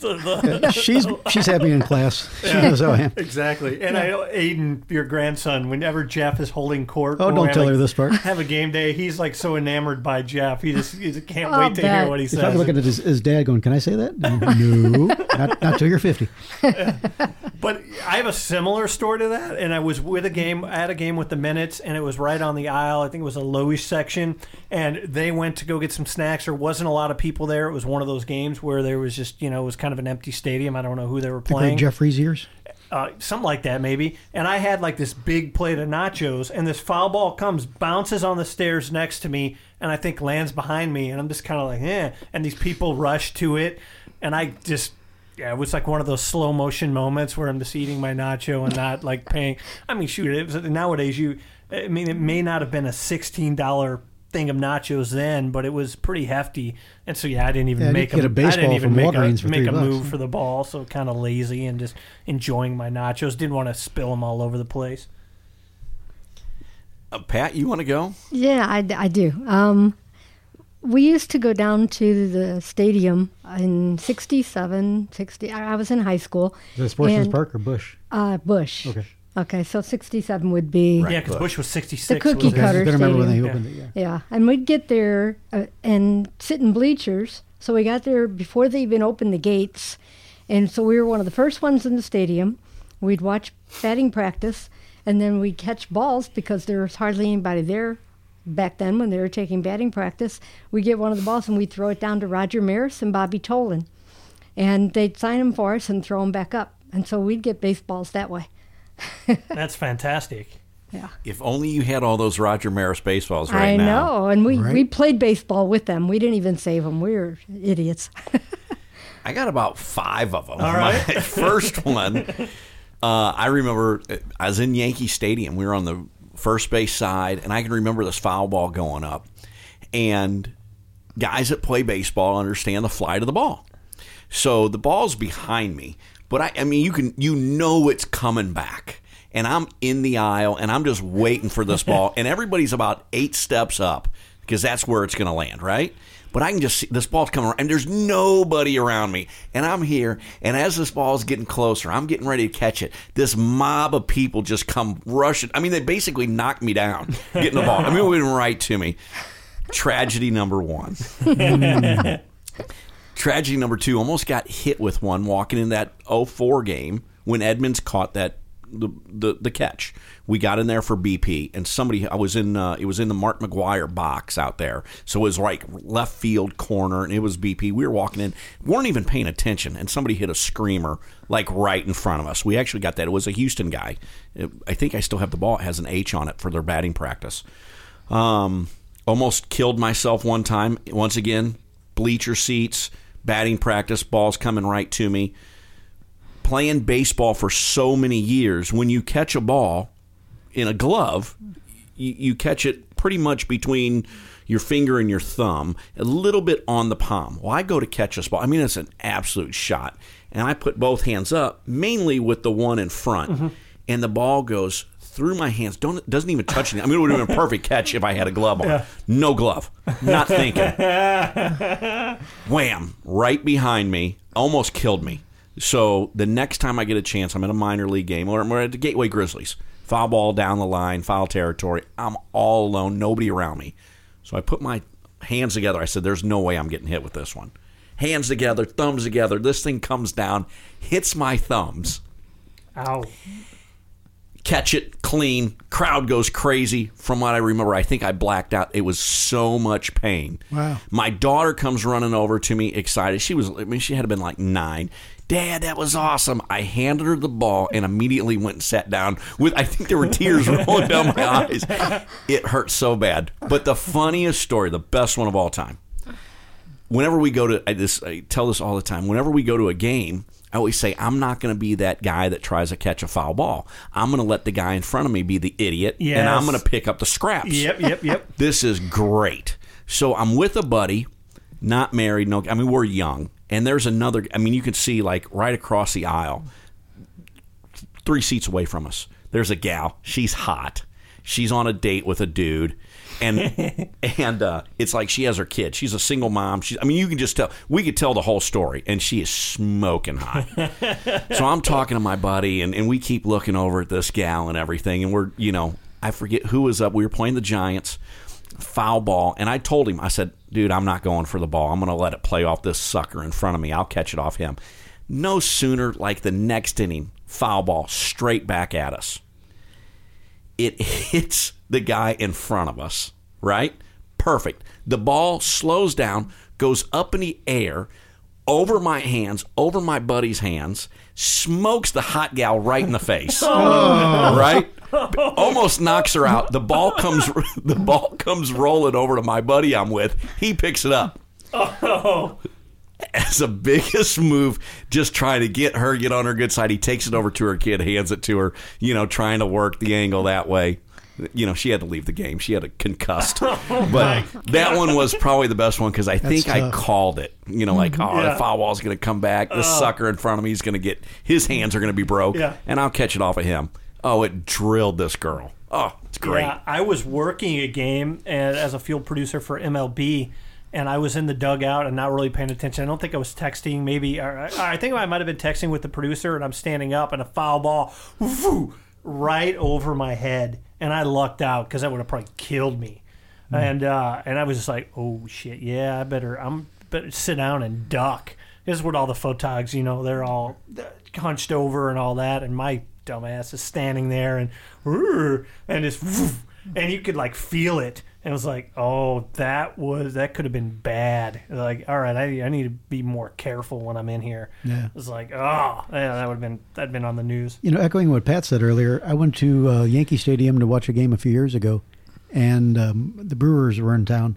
Mark Kotsay was playing for them at the time, and we got there early enough for BP. Some girl from New York, I guess, had asked him for an autograph, so he says, yeah, throw your glove down. Well, I think he was right-handed. It was a lefty glove or vice versa. He whistled and had the guy hit a ball out from batting practice. He caught it with the wrong hand, signed it, and threw the glove and the ball up to the girl. And he's a road guy. It wasn't even his home park. I thought that was really, really pretty touching, really. Yeah, that's I guess people do that. I don't know. I always figured that nobody talked to the road team or, that kind of thing. But I thought it was really impressed. I started being a Mark Kotsay fan right then and there. I think he retired the next year. Steven, any stories? It's one of my great sadnesses. I have no, foul ball stories. So I guess I'll have to make some. That's all right. Steve made up for it. You know what I actually watch guys do out in the bullpen? Those balls are going to the bullpens out there. Mm-hmm. I've watched them bring in like cups, like styrofoam cups with a little weight on the back and a string tied to them, and they'll drop the cup down on the back of the baseball and then pick it up just a little bit and drop it again so it'll secure it, and they'll just wheel it on up, man. It's awesome. I don't know if they still do it. I don't think it was even at the old stadium. It was at this one that I saw it. So maybe when it, That's first cool. opened. But yeah, it was pretty, the ingenuity of these young guys to get these foul balls are the actually batting practice balls were pretty awesome. Steven, you should paint a cool sign that says like hit it here and get it put up at the stadium, and the first one that hits it is yours. Do we lose him? We lose Steven? Or I guess it wasn't that good of an idea. Oh, are you there? Yeah, we got you. Sorry, you dropped out. What was that? What I missed? I said you should paint a cool sign for the stadium that says "Hit it here" or something to that effect. And yeah, it should. Like in Camden Yards, hit it here for a free suit. Yeah. Right. Yeah. Here's my best behind-the-scenes baseball story, and I could. Oh, here we go. And I have to tell this one. So I'm working down at the stadium with the Cardinals magazine, and that was Steve Zesh and I, a longtime friend of mine, Yet another publisher Steve. there. But yeah, another Steve. Put together a great magazine, and at one point we were in his seats, and we both went for the ball. Boop, bounces off our hands. Should have had your plan, Steve-O. But so I'm down there working for the magazine, and I say, Jeff, come on down for lunch. Mm-hmm. And so we go to lunch, and we come in, and I'm just showing him, like, hey, here's how I take subscriptions and this and that, working there in college. And somebody from the Phillies comes in, and they're like, hey, we need, does anybody have any ideas for a trivia question? And so, it's just kind of like everybody's like, I don't know. And Jeff, do you want to tell us? Or you want to tell us? I will admit that I didn't know he was a Philly person. I just thought it was somebody from the Cardinals. Yeah. So I thought I'd make a little funny joke on the Phillies' expense, who was the team we were playing that day. And I said, how many times has Lenny Dykstra wrapped his car around a tree? Because it was more than one, so you'd have multiple choice. And I got and it was like silent. Crickets, I mean. Record scratch. Yeah. And these people were like, who is this guy? And what is he doing here? And I'm just like, I wanted to get, I don't know, shrink Want down. to get away? Shrink down like Ant-Man. Can we get Southwest as a sponsor here? Yeah, I would hope so. Yeah, let's try for that. But yeah, It it was was like bad. one of those, everybody's looking like their mouths are gaping open, and they're like looking at me like, get this guy out of here. And it was just like, it's one of those great moments. There should have been a gong in that room. A gong, I was done. Where I'm secretly on the inside just laughing my butt off. He's still laughing about that, It's just great. I mean, yeah, I get along with everybody there, but I was kind of like with the Cardinals magazine, we're a little bit the outsiders, At the time, I think the correct answer was 2. Which has Lenny Dykstra done more? Wrap his car around a tree, filed bankruptcy, or gone to jail? Yeah, exactly. So yeah, Jeff just threw that out there, and I was like, Yeah, But, I don't know that I would have really done anything different because I have no filter, but the first thing that came to mind, I had no idea it was a Phillies rep. All right, here's our rapid fire round. What favorite ballpark food? Anyone who wants to go first? Pat? Oh, I just love hot dogs. I'm sorry, I'm boring. Gotcha. You know, Do you go with the regular hot dog, or the one that this one section where you can get that thing loaded with like all the onions and all the great things, and I think it's only like $10, so it's really not Only that 10 much for more. a hot dog? Oh, yeah. It's Exactly. one of those things where it's not where the regular kind of the But you're run saying of the mill hot dogs, which are kind of stale you're buns, saying are they like got a $6 or $10 hot $7. dog. Something like that. It's like in it they put like the caramelized onions, and it's like that's awesome. Bacon and I love my beer and hot Yeah. dog. all right, True St. Louisan. Jeffrey. I've got 2 answers to that. The first one at Busch is I love the loaded nacho tots, which I think you can only get them in one kiosk at Yes, Busch. and I get my nachos from that same kiosk. That But go is ahead. that is ridiculously good, and I'm sure there's no calories in that whatsoever. The other one is when I went to Baltimore to see a game, which was against the Cardinals, and it was like a home game on the road. I'm drawing a blank now. Berkman, when he was there with the team, went home runs from both sides of the plate, and Garcia was the starter and went 6, I think, and won. I had these seafood, like taquito kind of things. I forget what they was actually called. They were amazing. Best thing I ever had in a ballpark. Interesting. Philly cheesesteak, In Philly? left field bleachers, St. Louis Cardinals. Really? Yeah, and I think they're also in like section 441. I walk by them all the time. I never tried one. Oh my God! You can't get them fresh off the grill. You got to get them once they wrap them in the aluminum foil and throw them underneath, just to put that cheese and just everything just soaks into the Let bread. it marinate. Oh my God, that and an ice cold Coke, and I'm golden. Matter of fact, give me 3 of them. Wow, So nice. yeah, I talk about that all the time. The nachos are the nachos. I think you got to get the jalapenos for them. Yes, of course. They don't do. I don't think they do the chili cheese dogs anymore. That's always my favorite. I go to Grizzly's chili cheese dog for sure. I'm a huge guy like that. But Philly cheesesteak, I'm looking forward. I think last year opening day or the year before, they didn't have like the stand ready. Like the guy was standing there, like, yeah, I need 2 Philly cheesesteaks. He goes, we don't have buns. Hey, what do you mean you don't have buns? He goes, we don't have buns. I go, it's opening day. He goes, yeah, they didn't deliver buns to us. Fail. I Really, go, the Cubs? yeah, I go, it's opening day. I mean, you've had 6 months to prepare for this. I want a Philly cheesesteak for $8.95. Nobody could go to Schnucks Give and me just 2. get some? Yeah, absolutely. Unbelievable. It's bring your own. If you get a The oil chance, bun? Bring your own bun, yeah. left field bleachers behind, Awesome. sits up against the fence, right? Like, ballpark village, you're looking at it. It's on my list. See, that's one of my husband's favorite things is a Philly cheesesteak. He's from Philadelphia area, so I'm that's sorry. why. I did not know that. I didn't know that. You'll After have all to- these years. You've been holding that out for us for years. Well, he grew up in Nazareth, so he was a Phillies fan his Okay. whole life. All What's right. his favorite cheesesteak place in Philly? Ooh, I don't know. You don't know? We're Well, gonna here's the find deal. out. Pat's and Geno's are like where the tourists go. If he says Jim's, you got a winner. Oh, okay. I'll have All to right. ask him. You'll have to find out. Okay. All right. And then Stephen Walden, what about you? You know, I'm going to cheat a little, and I'm going to say that my favorite food is just the club level experience where you. What's more American than watching a baseball game in the summer where you are eating limitless food out of a trough? Yeah, in an air-conditioned area. Nice. Exactly. Yeah. Like chicken strips, nachos, brisket. You know, it doesn't matter. It's limitless. It's like Felix the Cat's magic bag. It's like there's no bottom to this. It's like just bring me food and lots of it. It's dangerous. Yeah, you took me to a game, and yeah, I just kept going. Like, oh, cookies, oh, Cokes, oh, Yeah. beer. It was like I mean, it was a great evening, but afterwards I felt kind of miserable. But I kept going. So to tell you how much I like this Oh, yeah. cheesesteak, I go buy one in left field. I'm salivating, right? Once again, fail on their part. They don't have any mayo, Oh, right? So you got to go somewhere else to get mayo. So I'm walking around the whole bottom level looking for mayo. They point me to the only place in the stadium was the Hardee's Burger Bar at the very top. Swear to God. Walked to get it, and then there's some sections you can't get in because you got to have a ticket to get in. I forget where it is. It's one of the club level things. Then I had to go backtrack, go all the way somewhere else.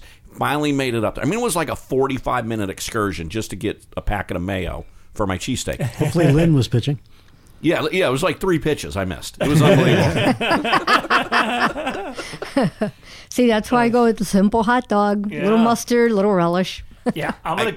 I do get a Gus's pretzel every time I go in. Okay, yeah. You have to get one of those, right? Yeah, that's a classic. Definitely. For $1 as you're You get 'em walking on the in. street, get yeah. them on the street, walk in, put it in your mouth. It's awesome. And I love the fact that they let you bring food in. That's fantastic. So we'll bring like some Cokes in, grab a pretzel, and then you're still, spending some bucks in there on some treats. But for me, it's the white cheddar home plate nachos at the same place where Jeff gets his tots. Although it disappointed me, they used to have the chips. I think they made fresh chips, and it was amazing. And then they switched to Tostitos. So it dropped it down like 3 notches. But before, it was like these fresh chips and, jalapeno. I mean, and it was art. Like the guy made it with the sour cream and everything. It wasn't Steve Walden art, but it was good. Nothing Steve Walden art. But, an extra $4 if you want to get chicken, but good, best value because I think it was like $10 and 2 or 3 people can eat it and feel good. So, that's my favorite. One of my favorite experiences I've had at the new stadium was actually outside the stadium at the Hall of Fame Club. Ken and Miss Pat's son Eric, I think it was Eric. Actually Yeah, that was a invited us. great experience. It was for his birthday. Okay, it was so Eric's birthday. Happy birthday, Eric! Ken and our friend Tom It's coming up soon. and myself. We went there and we got the tour of the Hall of Fame, and we went out on the balcony after we got our food, and nobody else showed up on the balcony that day. So we had the entire balcony and our waitress basically to ourselves. She was probably bored because none of us are really heavy drinkers, but the game went like 15 innings against the Pirates. And we wound up going from that club into the stadium. I guess our ticket got us into the stadium, and we sat down and Wong hit a home run and we got back yeah, up. And it got you into the Hall of Fame Museum. yeah, Yeah. and that was Great Hall of Fame, by just the way. amazing. Yeah, the Cardinals Hall of Fame Museum. If listeners, if you haven't been there, it's an incredible experience. Check it out. And once again, and I love this group. Another segue. We have 2 more topics. Okay. Cooperstown. Looking at, I have not been to Cooperstown. I know Jeff has. I have. Steve, have you been there? Have not. Whoa. But I have. Have not. Okay, Pat Just has. this past summer. Stephen Walden, have you been to Cooperstown? I have not, but I heard that it's a great place to go on Hall of Fame weekend to sell some art. So who knows? Maybe in the future. And that's fantastic. Maybe it's a road trip here because Mr. Flowers has not been there. Jeff would go again, and definitely I would love to go. And yeah, that's fantastic. I'm sure you could, just go gangbusters with your art there. I mean, what a crowd. Tell us, Pat. Tell us, what'd you love about Cooperstown? Well, I keep hearing about the unknown soldier, the Tomb of the Unknown Soldier, and how quiet it is, and everybody whispers. Well, that's how I felt at Cooperstown. I guess because I love baseball so much, but it just felt special. And everybody is so polite and so quiet, and just walking around mesmerized by all the plaques and reading them. It was an incredible experience. And, I dreamed about that my whole life, making it up there.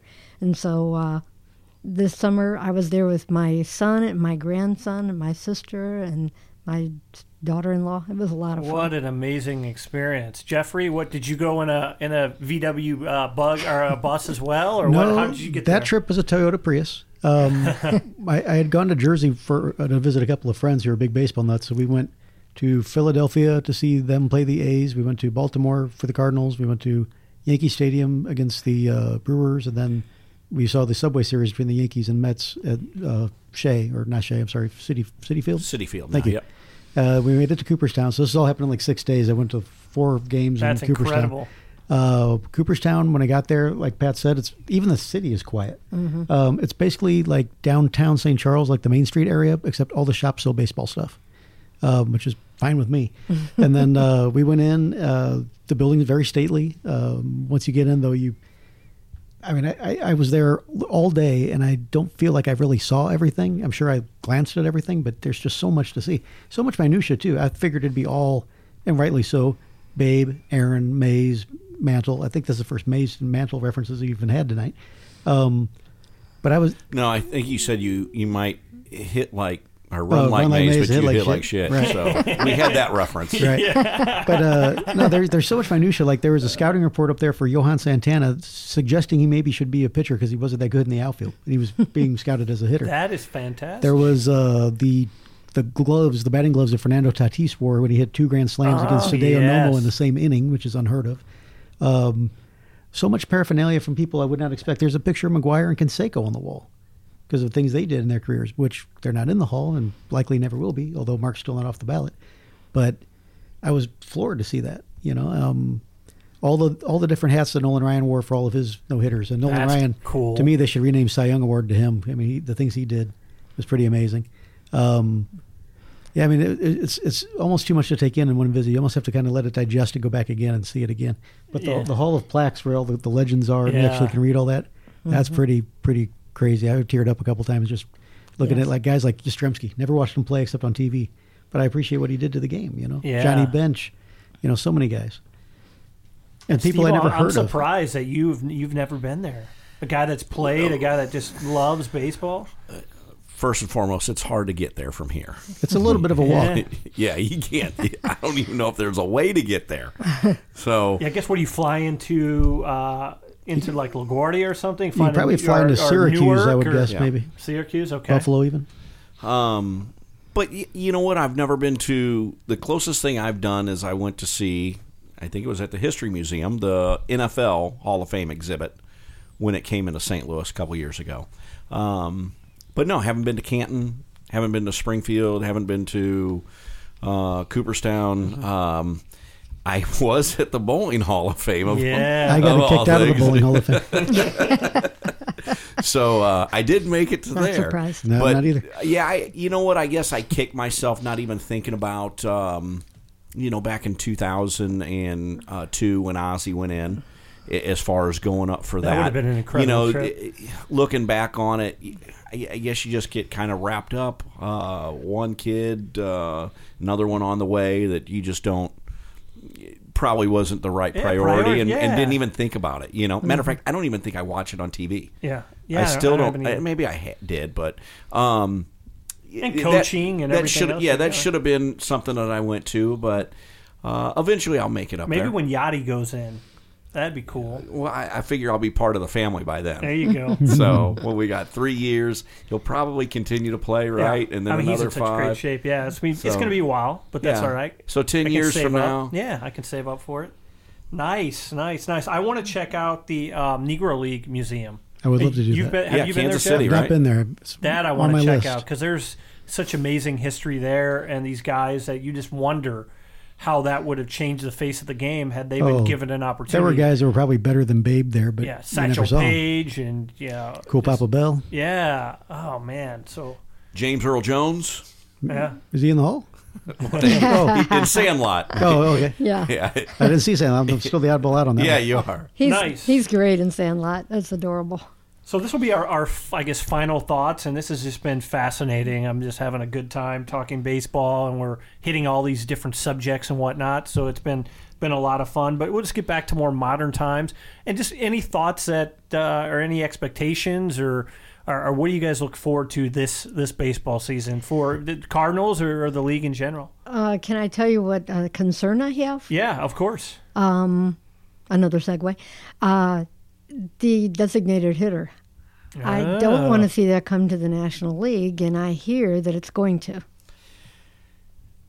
You must have been listening to the show one of the days, because I am a baseball purist, but I am ready for the DH in the National League. I'm done with watching pitchers hit.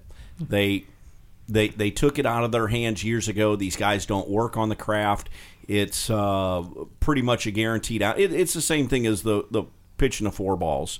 Okay, I get it every once in a while. Except when it's Wainwright. Well, yeah, but that's one guy out of 200 pitchers that are out there. Free Jason Marquis. So maybe you let Wainwright bat, although he was injured, but maybe you have a guy like that he's your DH once again, game. Follow the money. You got a guy that you're paying $22 million a year to throw a baseball. The last thing you want him doing is up there exposed to a baseball being thrown to him, at him, trying to run to first, trying to leg out a single that's important or maybe not important, blows out the Achilles, whatever it might be. So I'm done with it. I'm okay with it. I've come to grips with it. I don't necessarily care for it, but bring the DH in and let's be done with it. Because at the end of the day, I think that's one of the things that the Cardinals probably looked at when they got rid of Pujols. Is what is he going to be in 5 years? Yeah. And you talk about buying a Gibby jersey and a Stan Musial jersey, and by all accounts, Albert Pujols is going to be way better than those two guys, statistically speaking, and he's no longer a part of our community after we had him for 11 years. Yeah. Breaks my heart. I think it was a terrible business decision, not baseball decision. I think it was a terrible business decision to get rid of him, because paying him $250 million over the course of 10 years and to have him for the next 60 years involved in your organization would have made up for that tenfold. Nobody's buying Albert Pujols St. Louis Cardinal jerseys. Do they even make them anymore? I don't, even if they made them, or even if you would custom make them, nobody's going to buy them. But I guarantee, had he stayed here for his entire career, they would have sold them every year by the truckloads. He would have had the bookend statue next to Musial. Without a doubt. Mm-hmm.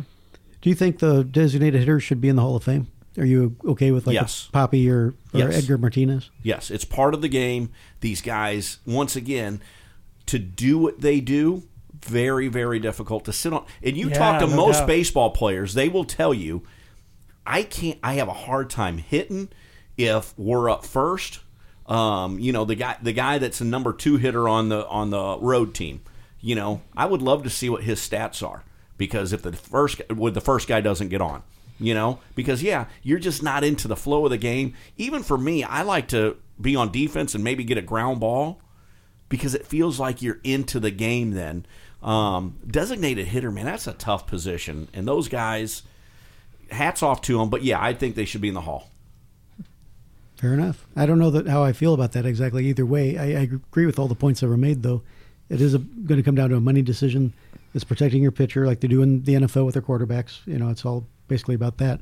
I do kind of see the point that a lot of I think the beat writers have, where they're not playing the field. So we got guys out there, Chili Davis or whoever that, was a pretty good hitter but also played the field. Should he be any more or less? Then again, I look at Jim Edmonds. To me, he should be at least in consideration. He was one and done on the ballot. That blew my mind.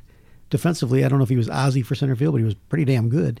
That alone I thought should have got more consideration than one time through the ballot. Yeah, interesting thoughts. And you look at guys like that, just to expand on the Edmonds thing, does a guy not being a personality hurt him? I thought Jimmy had plenty of personality. I wonder if people shifted his defense because he played so shallow all the time. Maybe he made it look harder. But hell, if he didn't come through, a manager would have said, "No, play your ass back there like Willie did and get Yeah, I think you probably get his personality more than others. I get it definitely. I've talked to him several times. Been a blank slate. Talk to Matt Holliday. Yeah, been at events where he's been a speaker, but I just didn't really see his personality shine like the youthful exuberance that you would want out of a player. When you talk to him, when you see him as a fan. But should that interaction really be part of the criteria for the Hall? I mean, well, you're talking about those are the guys voting for you. But they keep voting for Bonds, and I mean, I know his numbers on paper look like they do, but we all know most of that stuff was augmented. So I guess that's another question, though. Are you okay with steroids getting in the Hall? I think, and this is my opinion, I think from a certain period to a certain period, you put an asterisk, and I believe that everybody did some sort of performance-enhancing drugs. Griffey? Body. Thomas? Griffey. Ozzie Smith. Ozzie?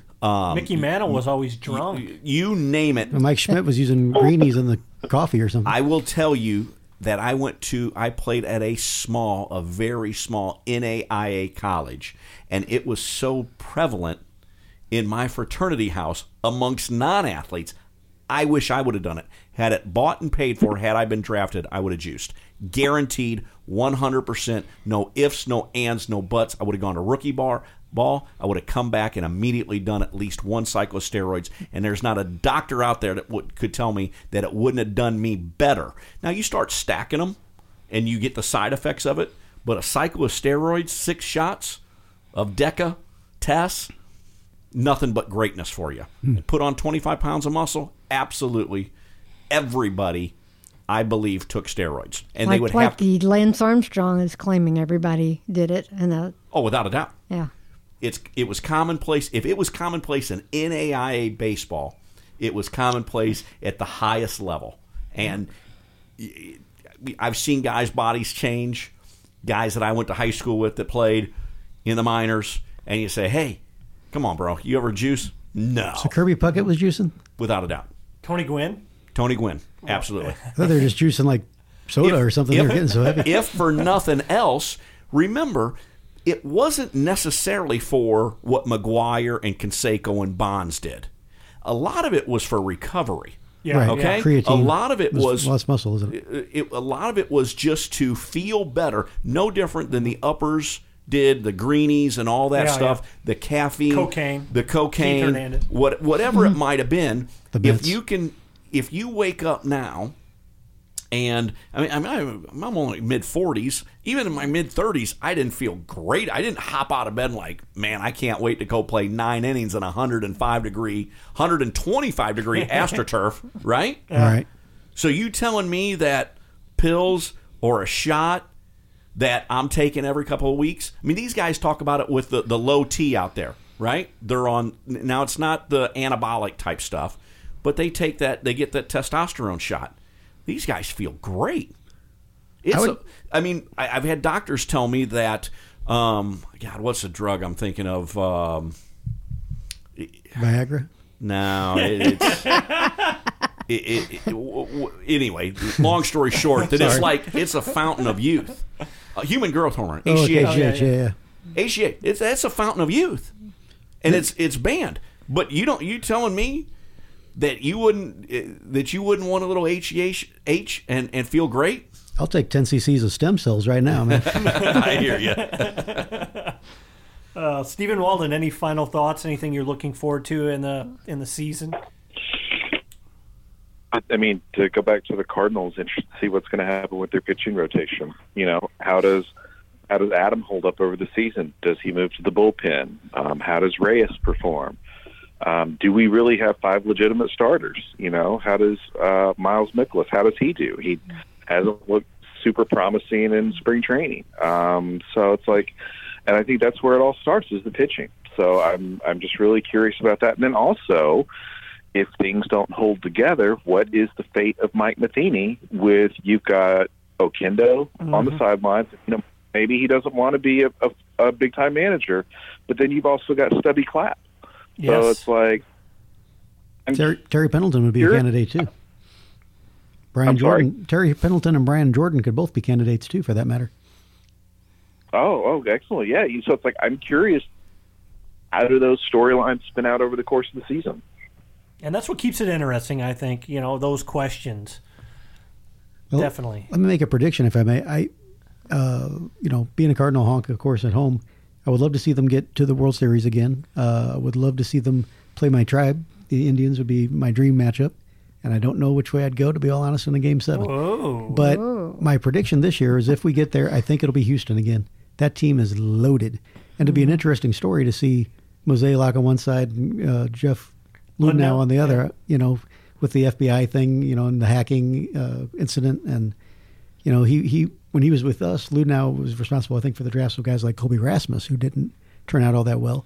But he's figured out the formula, and he's got a hell of a team now. So First and foremost, if you don't change your password, Yeah. okay, shame on you. That's- yeah, password 12 is a lousy password. Yeah, regardless, okay? It's like having a bank at midnight. If I leave here and I go walking by a bank and you look in and the doors are wide open and the vault's there and there's money, and just because there's cameras, you're not expecting me to go take it? Really? Come on. Shame on you, bro. you should be able to find a Richard Nixon mask somewhere that hour, right? Absolutely. I mean, the same password. Right. That guy should either get fired or he should have to go to jail. I mean, that's For being stupid. for being stupid. That's just ridiculous. But the guy that did that, he's in jail, right? Yeah. Our guy, yeah. And that's stupid. Come on. It's a little overkill. I mean, It's not like he was selling the you know what? It was password 12 when he was here. Yeah, they're like, I'm just going to screw around with this. It's not like he was, And then like, hey, guys, Yeah, look at this. well, it wasn't like he was hacking Clinton's emails for the selling it to the Russians or something. Exactly. Hey, and what Dad always say, if you ain't cheating, you ain't trying. Right? Be better. Governor Jesse Ventura had that line quite a bit. Win if you can, lose if you must, but always cheat. Yeah, absolutely. And that's no different than stealing signs, right? These guys do it. You don't go to jail for stealing signs. Come on. Jim Edmonds was a hell of a guy for finding tells and pictures and stuff. Exactly. All right. Anything else? Any last thoughts? Anybody? I hope Waka pitches better. I've always liked him. And, he's been a little bit of a disappointment for us. So. Yeah, bit. I heard that Gregerson got a little gimpy today. I didn't see or hear about much of it, but Oblique, oblique, ugh. minor oblique, which obliques are never good. They linger. Yes. So I think Stephen mentioned it before. Who's going to come out of the bullpen as the closer? Is he on the team, or is it going to be I can never say his name, Tuiavila? I'm not sure. Tuiavila or whatever it is. But the guy we picked up in the trade, Dominic Leone from Toronto, right? Yep. He, from what I've seen in the spring, he looks pretty sharp. Bernie was talking about that this morning. Dominic Leone likes him, which upsets me because he went in the last round for $2 in my fantasy baseball draft, and I had left already because my roster was full. Mm-hmm. So if he makes it to closer, that's a... I'm also looking forward to taking trips to both Memphis and Springfield this year because I'm going to try to follow Ardolis Garcia a little bit. That dude is a tank, man. Okay, so here's the thing on that. He is actually on my minor league fantasy baseball roster. Okay. I can't find him he's not listed in their top 30. But Wow. all I keep hearing about, he's a monster. He stands in center field looking like a sequoia. I mean, he's huge. And the game I saw, I think it was the first weekend of spring training on TV, they showed him, he had thrown the ball to the wrong base against the Mets. 1-2. And hi, Steve, you're still there. And they showed him in the. Is that Ken? I messing hear around? no one. That's weird. No, we dropped the call and just Okay. brought him back. Anyway, so they threw the ball to the wrong base, and after the inning was over, they kind of kept the feed going a little bit. So Chapman, or I call him Chapman all the time, Garcia comes back into the dugout. McGee is standing there, Okendo, and somebody else. I forget the other guy. Maybe it's Mabry, and so they're all talking to him, and he was very yes sir, very responsive and listening very closely to what their coaching was. But I couldn't help but notice he was like a head and a half taller than Willie McGee, and Willie is not a small guy. He's pretty tall. So I'm like, this guy, we haven't seen a Cardinal like this. Maybe even Albert is not as big as this guy. It's just in terms of sheer size, which is intimidating. We don't have anyone in our lineup now that intimidates anybody. You know what? Can we keep going, or are you going to cut us off? Yeah, no. I mean, I only have 14 minutes left on the card. This may be a two-parter. No. Well, It's good. You need more sponsors for the rest of this? One of my thoughts, and Pat, I'm going to go dark here, and maybe you can help me out with this. I think one of the things that really turned our Cardinals into what we've seen lately is losing Oscar Taveras. Yeah. Who would? And I don't think we get enough play out of that. I mean, that all of a sudden that was a pretty big deal for Cardinal Nation, for our future, to lose that guy right as he's breaking into the big leagues. He was the plan. Yeah. Well, he was fun to watch too. It kind of reminds me of when Darryl Kyle Yep. he died, and the team seemed to have Was issues it dealing Josh with Kinney? Who was the other one that got? Josh Kinney. Yeah. that. Yeah, and so we Josh Hancock. I'm Hancock. sorry. I'm sorry. Yeah. Sorry, Josh Kinney. You're fine. Yeah. You're still alive, I think. Breaking news. Yeah, I agree though. That really hurt our future.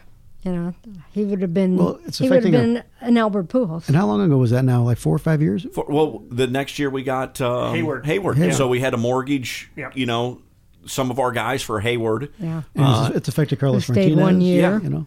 And then, and he's one and done, and then you have to mortgage for Dexter Fowler, to sign for Dexter Fowler, and, so all of a sudden, the domino effect of that is traumatic. Now, you played ball, right, Steve? Yes.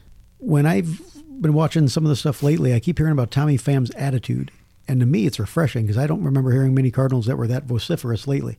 I think there might have been. Vociferous, that's a word of the day. That's I learned a that big word from one. Mrs. Minnett's English class, by the way. Nice. But the other one I was thinking of is Chris Carpenter. When he was around, you couldn't lollygag around Chris Carpenter. He called out Brendan Ryan on the field like, dude, act like you've been here before. And Tommy Pham comes in with all these millionaires reading their stock options and stuff out of the Wall Street Journal. He's like, hey, there's a baseball game. You guys going to play this or what? I like the attitude. But is he a throwback? Is he past his era now for that kind of attitude? I don't know. I mean, barking at guys is one thing. Obviously, I think you need to earn that. Has he earned it? He's always had talent, but hadn't been able to put. Now he can see the ball. So. Now he can see the ball. Now all of a sudden, is that it? Now the one incident that I remember last year, he did something. He barked at somebody running, and they made a big deal about it, and they thought it was a gesture towards like Yachty. And from Yachty, he said no, he was barking because Carpenter couldn't score on from first on a double, a stand-up. Who's a horrible base runner. A horrible Matt base Carpenter. runner. Oh, my God. So Oquendo's going to fix that this year. I hope so. Well, he's got back issues. He might not make the lineup. But anyway, long story longer is that it appeared to be something that it wasn't. But yeah, I mean, the guy wants to get paid. The contract talks aren't there. You see Rodney DeYoung get the contract. Yeah. All of a sudden there's some things going on. Is there a chip on his shoulder? Maybe. From a fan's perspective, you want them to, hey, shut up and go play. You'll get paid. They've paid everybody else. Why aren't they going to pay you? I always liked the mouthy guys though growing up. See, I'm with you, Jeff. I like show him, some too. passion. Yeah. And the other guy I was looking at this year is Luke Voigt at first. He there's something about him. He hit pretty good in spring. I don't think they got plans for him. I don't think they do either. But I I'm think wondering he's why the they odd don't. man out. Because Martinez, I mean, we don't know like Aroldis Chapman or I said it again, Garcia or Elamides Diaz last year looked great for a year and then nothing. We don't know what you said that before, what DeYoung's going to do. I don't know that Martinez is. I mean, he's never really been a regular before, and Jed Yorko, who no one talks about at third base this year, hasn't really played full time, very much lately. He's kind of been a super sub, but found a spot over there when they got rid of the Peralta experiment last year. I think there's a lot of question marks on the Cardinals team, and the Cardinal fans, are so legendarily loyal to the team they'll overlook that kind of thing. I wish they would do a little more soul searching, I guess, and go, we got question marks in almost every position this year. Perfect, and I love that. And I'm going to segue that to one more thing. Cool. Candace, I thought about this one on the way We over. have 10 more minutes on the card. Would you guys rather have St. Louis Blues, which is competitive every year, 26 years in the when they had that streak right. in the playoffs every year, or would you rather have the Florida Marlins, where they're dog crap, but they won you 2 world championships. What do you want? Oh, that's a tough question. There's your $1 million question. That's tough. That will tell me what kind of fan you are right now. I respect integrity. I think I would rather have a team that's always competitive and never wins. I could go 100 years being a Cubs fan, like Steve's had to. Not that you're that old, Steve. But, having to spend all that time. He's a Highlander. Yeah, having to watch all that garbage baseball for so long, but you win one finally. Where I don't really have any respect for, was it Loria, who was the owner then? Jeffrey. Who goes out. Bill Laurie. Bill Laurie. Yeah. No. Jeffrey Loria, wasn't it? The guy in Miami. The Marlins. Oh, yeah, I gotcha. But he goes out and buys all he trades for different guys. Piazza was there, I think, for a minute, and some other guys. And they put it together somehow under Jack McKeon at like 89 years old, which is incredible. and then the next year, it's a complete fire sale, just like this year. We're not complaining. We got Ozuna, the best left fielder in baseball right now. Wouldn't mind of having Stanton either, but Stanton and Judge is Mantle and Maris all over again. I think I would go without a world championship if I had to. Look at. Wow. I'm used to seeing no cup in St. Louis with hockey. So. All right, Pat, what are you doing? You can ditto Jeff. Really? Oh yeah, I'm very much like that. And I'm still waiting for my Blues. I've been a Blues fan since they moved to St. Louis, and I had season tickets back in '67. So I'm still waiting for them, and I can wait a long time. I admire Cub fans because they love the game, they love their team, and it didn't matter whether they won. I think that's awesome. Not to stick on the ice too much, but Yzerman killed us that one year, and ever since then I've hated the Detroit, even though there's not much of a rivalry now. Yeah, I still hate the damn Red Wings. Yeah. What do you want? Man, that's tough because, like I said, that 82 story where my dad was going crazy. There's something about winning that championship. And you have these eras. So if you get one championship per era, I think that's good. Then, I don't know. The Blues, every year you think, like, this is going to be their year. And then we're always disappointed. So I think when you get one, like for Cubs fans, it's just like, okay, it quenched that thirst. A little bit, you may be thirsty for another one, but at least you had that cold drink, that cold frosty one. So yeah, I don't know. I think I'll probably I don't know. It's exciting when we're competitive, but it's just like it's just over the top when you have the parade and everything. So I think I'm going to side with you and just take the championship. Oh, I'm not doing that. I want to be competitive every year. Oh, okay. Well, Fake out City. I'm going to go with. I'm going to stick to my guns. I'm with them. I want to be competitive, which then goes into guess what you're going to be this year. You're going to be competitive. Right. You probably don't have a shot at a world championship. You're not beating the Yankees. You're not beating the Astros, Well, again, even if you get there. But things But can you're happen. fun to But things watch. could But I want to be able to go to the game. I want to be excited about going to the game. I want to be entertained when I go to the game. If they don't make it, okay, I guess there's 29 other teams that didn't make it, and then you fire sale. Then if I guess with the Marlins, and you fire sale all your guys, and don't get that excitement. I look at the Dodgers every year. The Dodgers are supposedly the favorite for all the media people, and if they're facing us in the playoffs, even if we don't go past the second round, well, Clayton Kershaw's 0-2 that series. Yeah. So money can't buy a championship, but you can definitely buy a competitiveness. And True. We spend enough as a small market, I think, to be competitive, even amongst the bigger players. But we have had enough. But we have the Cardinal way, being competitive without just Don't mortgaging and buying all that. Don't bring up those terms. I'll ask more questions. Is the Cardinal way? Is that done? Is the Cardinal way is? Hey, I'm going to take the hometown discount. I want to be with the BF. That's done. The best fans in baseball. Is that done? Name the last big time free agent that we signed here. Free agent. Was Berkman a signing? I don't know. But he probably wasn't. He was kind of on the tail end of his career. Fowler's not a big time. No. I'm talking. Have you ever signed a Stanton? Jack Clark. He was traded, wasn't he? And then signed. I thought we picked him up. Did we trade for him? I don't know. Steven, what do you think? What do you like, championships or the competition? So how long would I be, I'm thinking of this like a Rumpelstiltskin thing. So how long would I have to forsake? You ready? I'm going to go. Get a championship. I'm going to go to How long Sandlot would I have to suffer? forever. But I get one championship? None. You either get a championship or you get competitiveness, but you never win.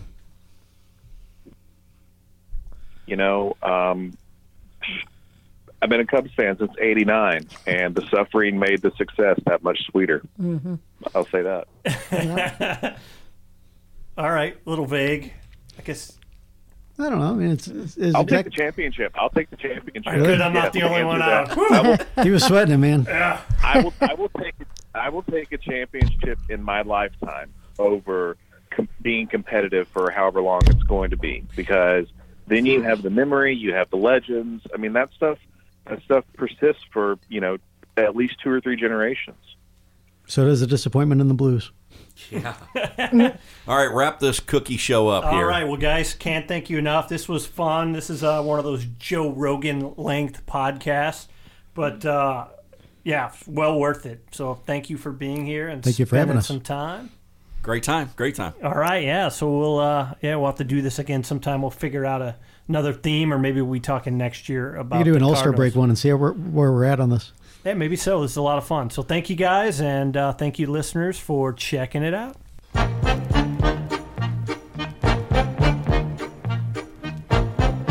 Here comes the king, here comes the big number 1. Budweiser beer, the king is second to none. Just say Budweiser, you've said it all. Here comes the king of beer, so lift your glass, let's hear the call. Budweiser beer's the one that's leading the rest. When you say Bud, and Beechwood aging makes it beer at its best. when you say Bud, One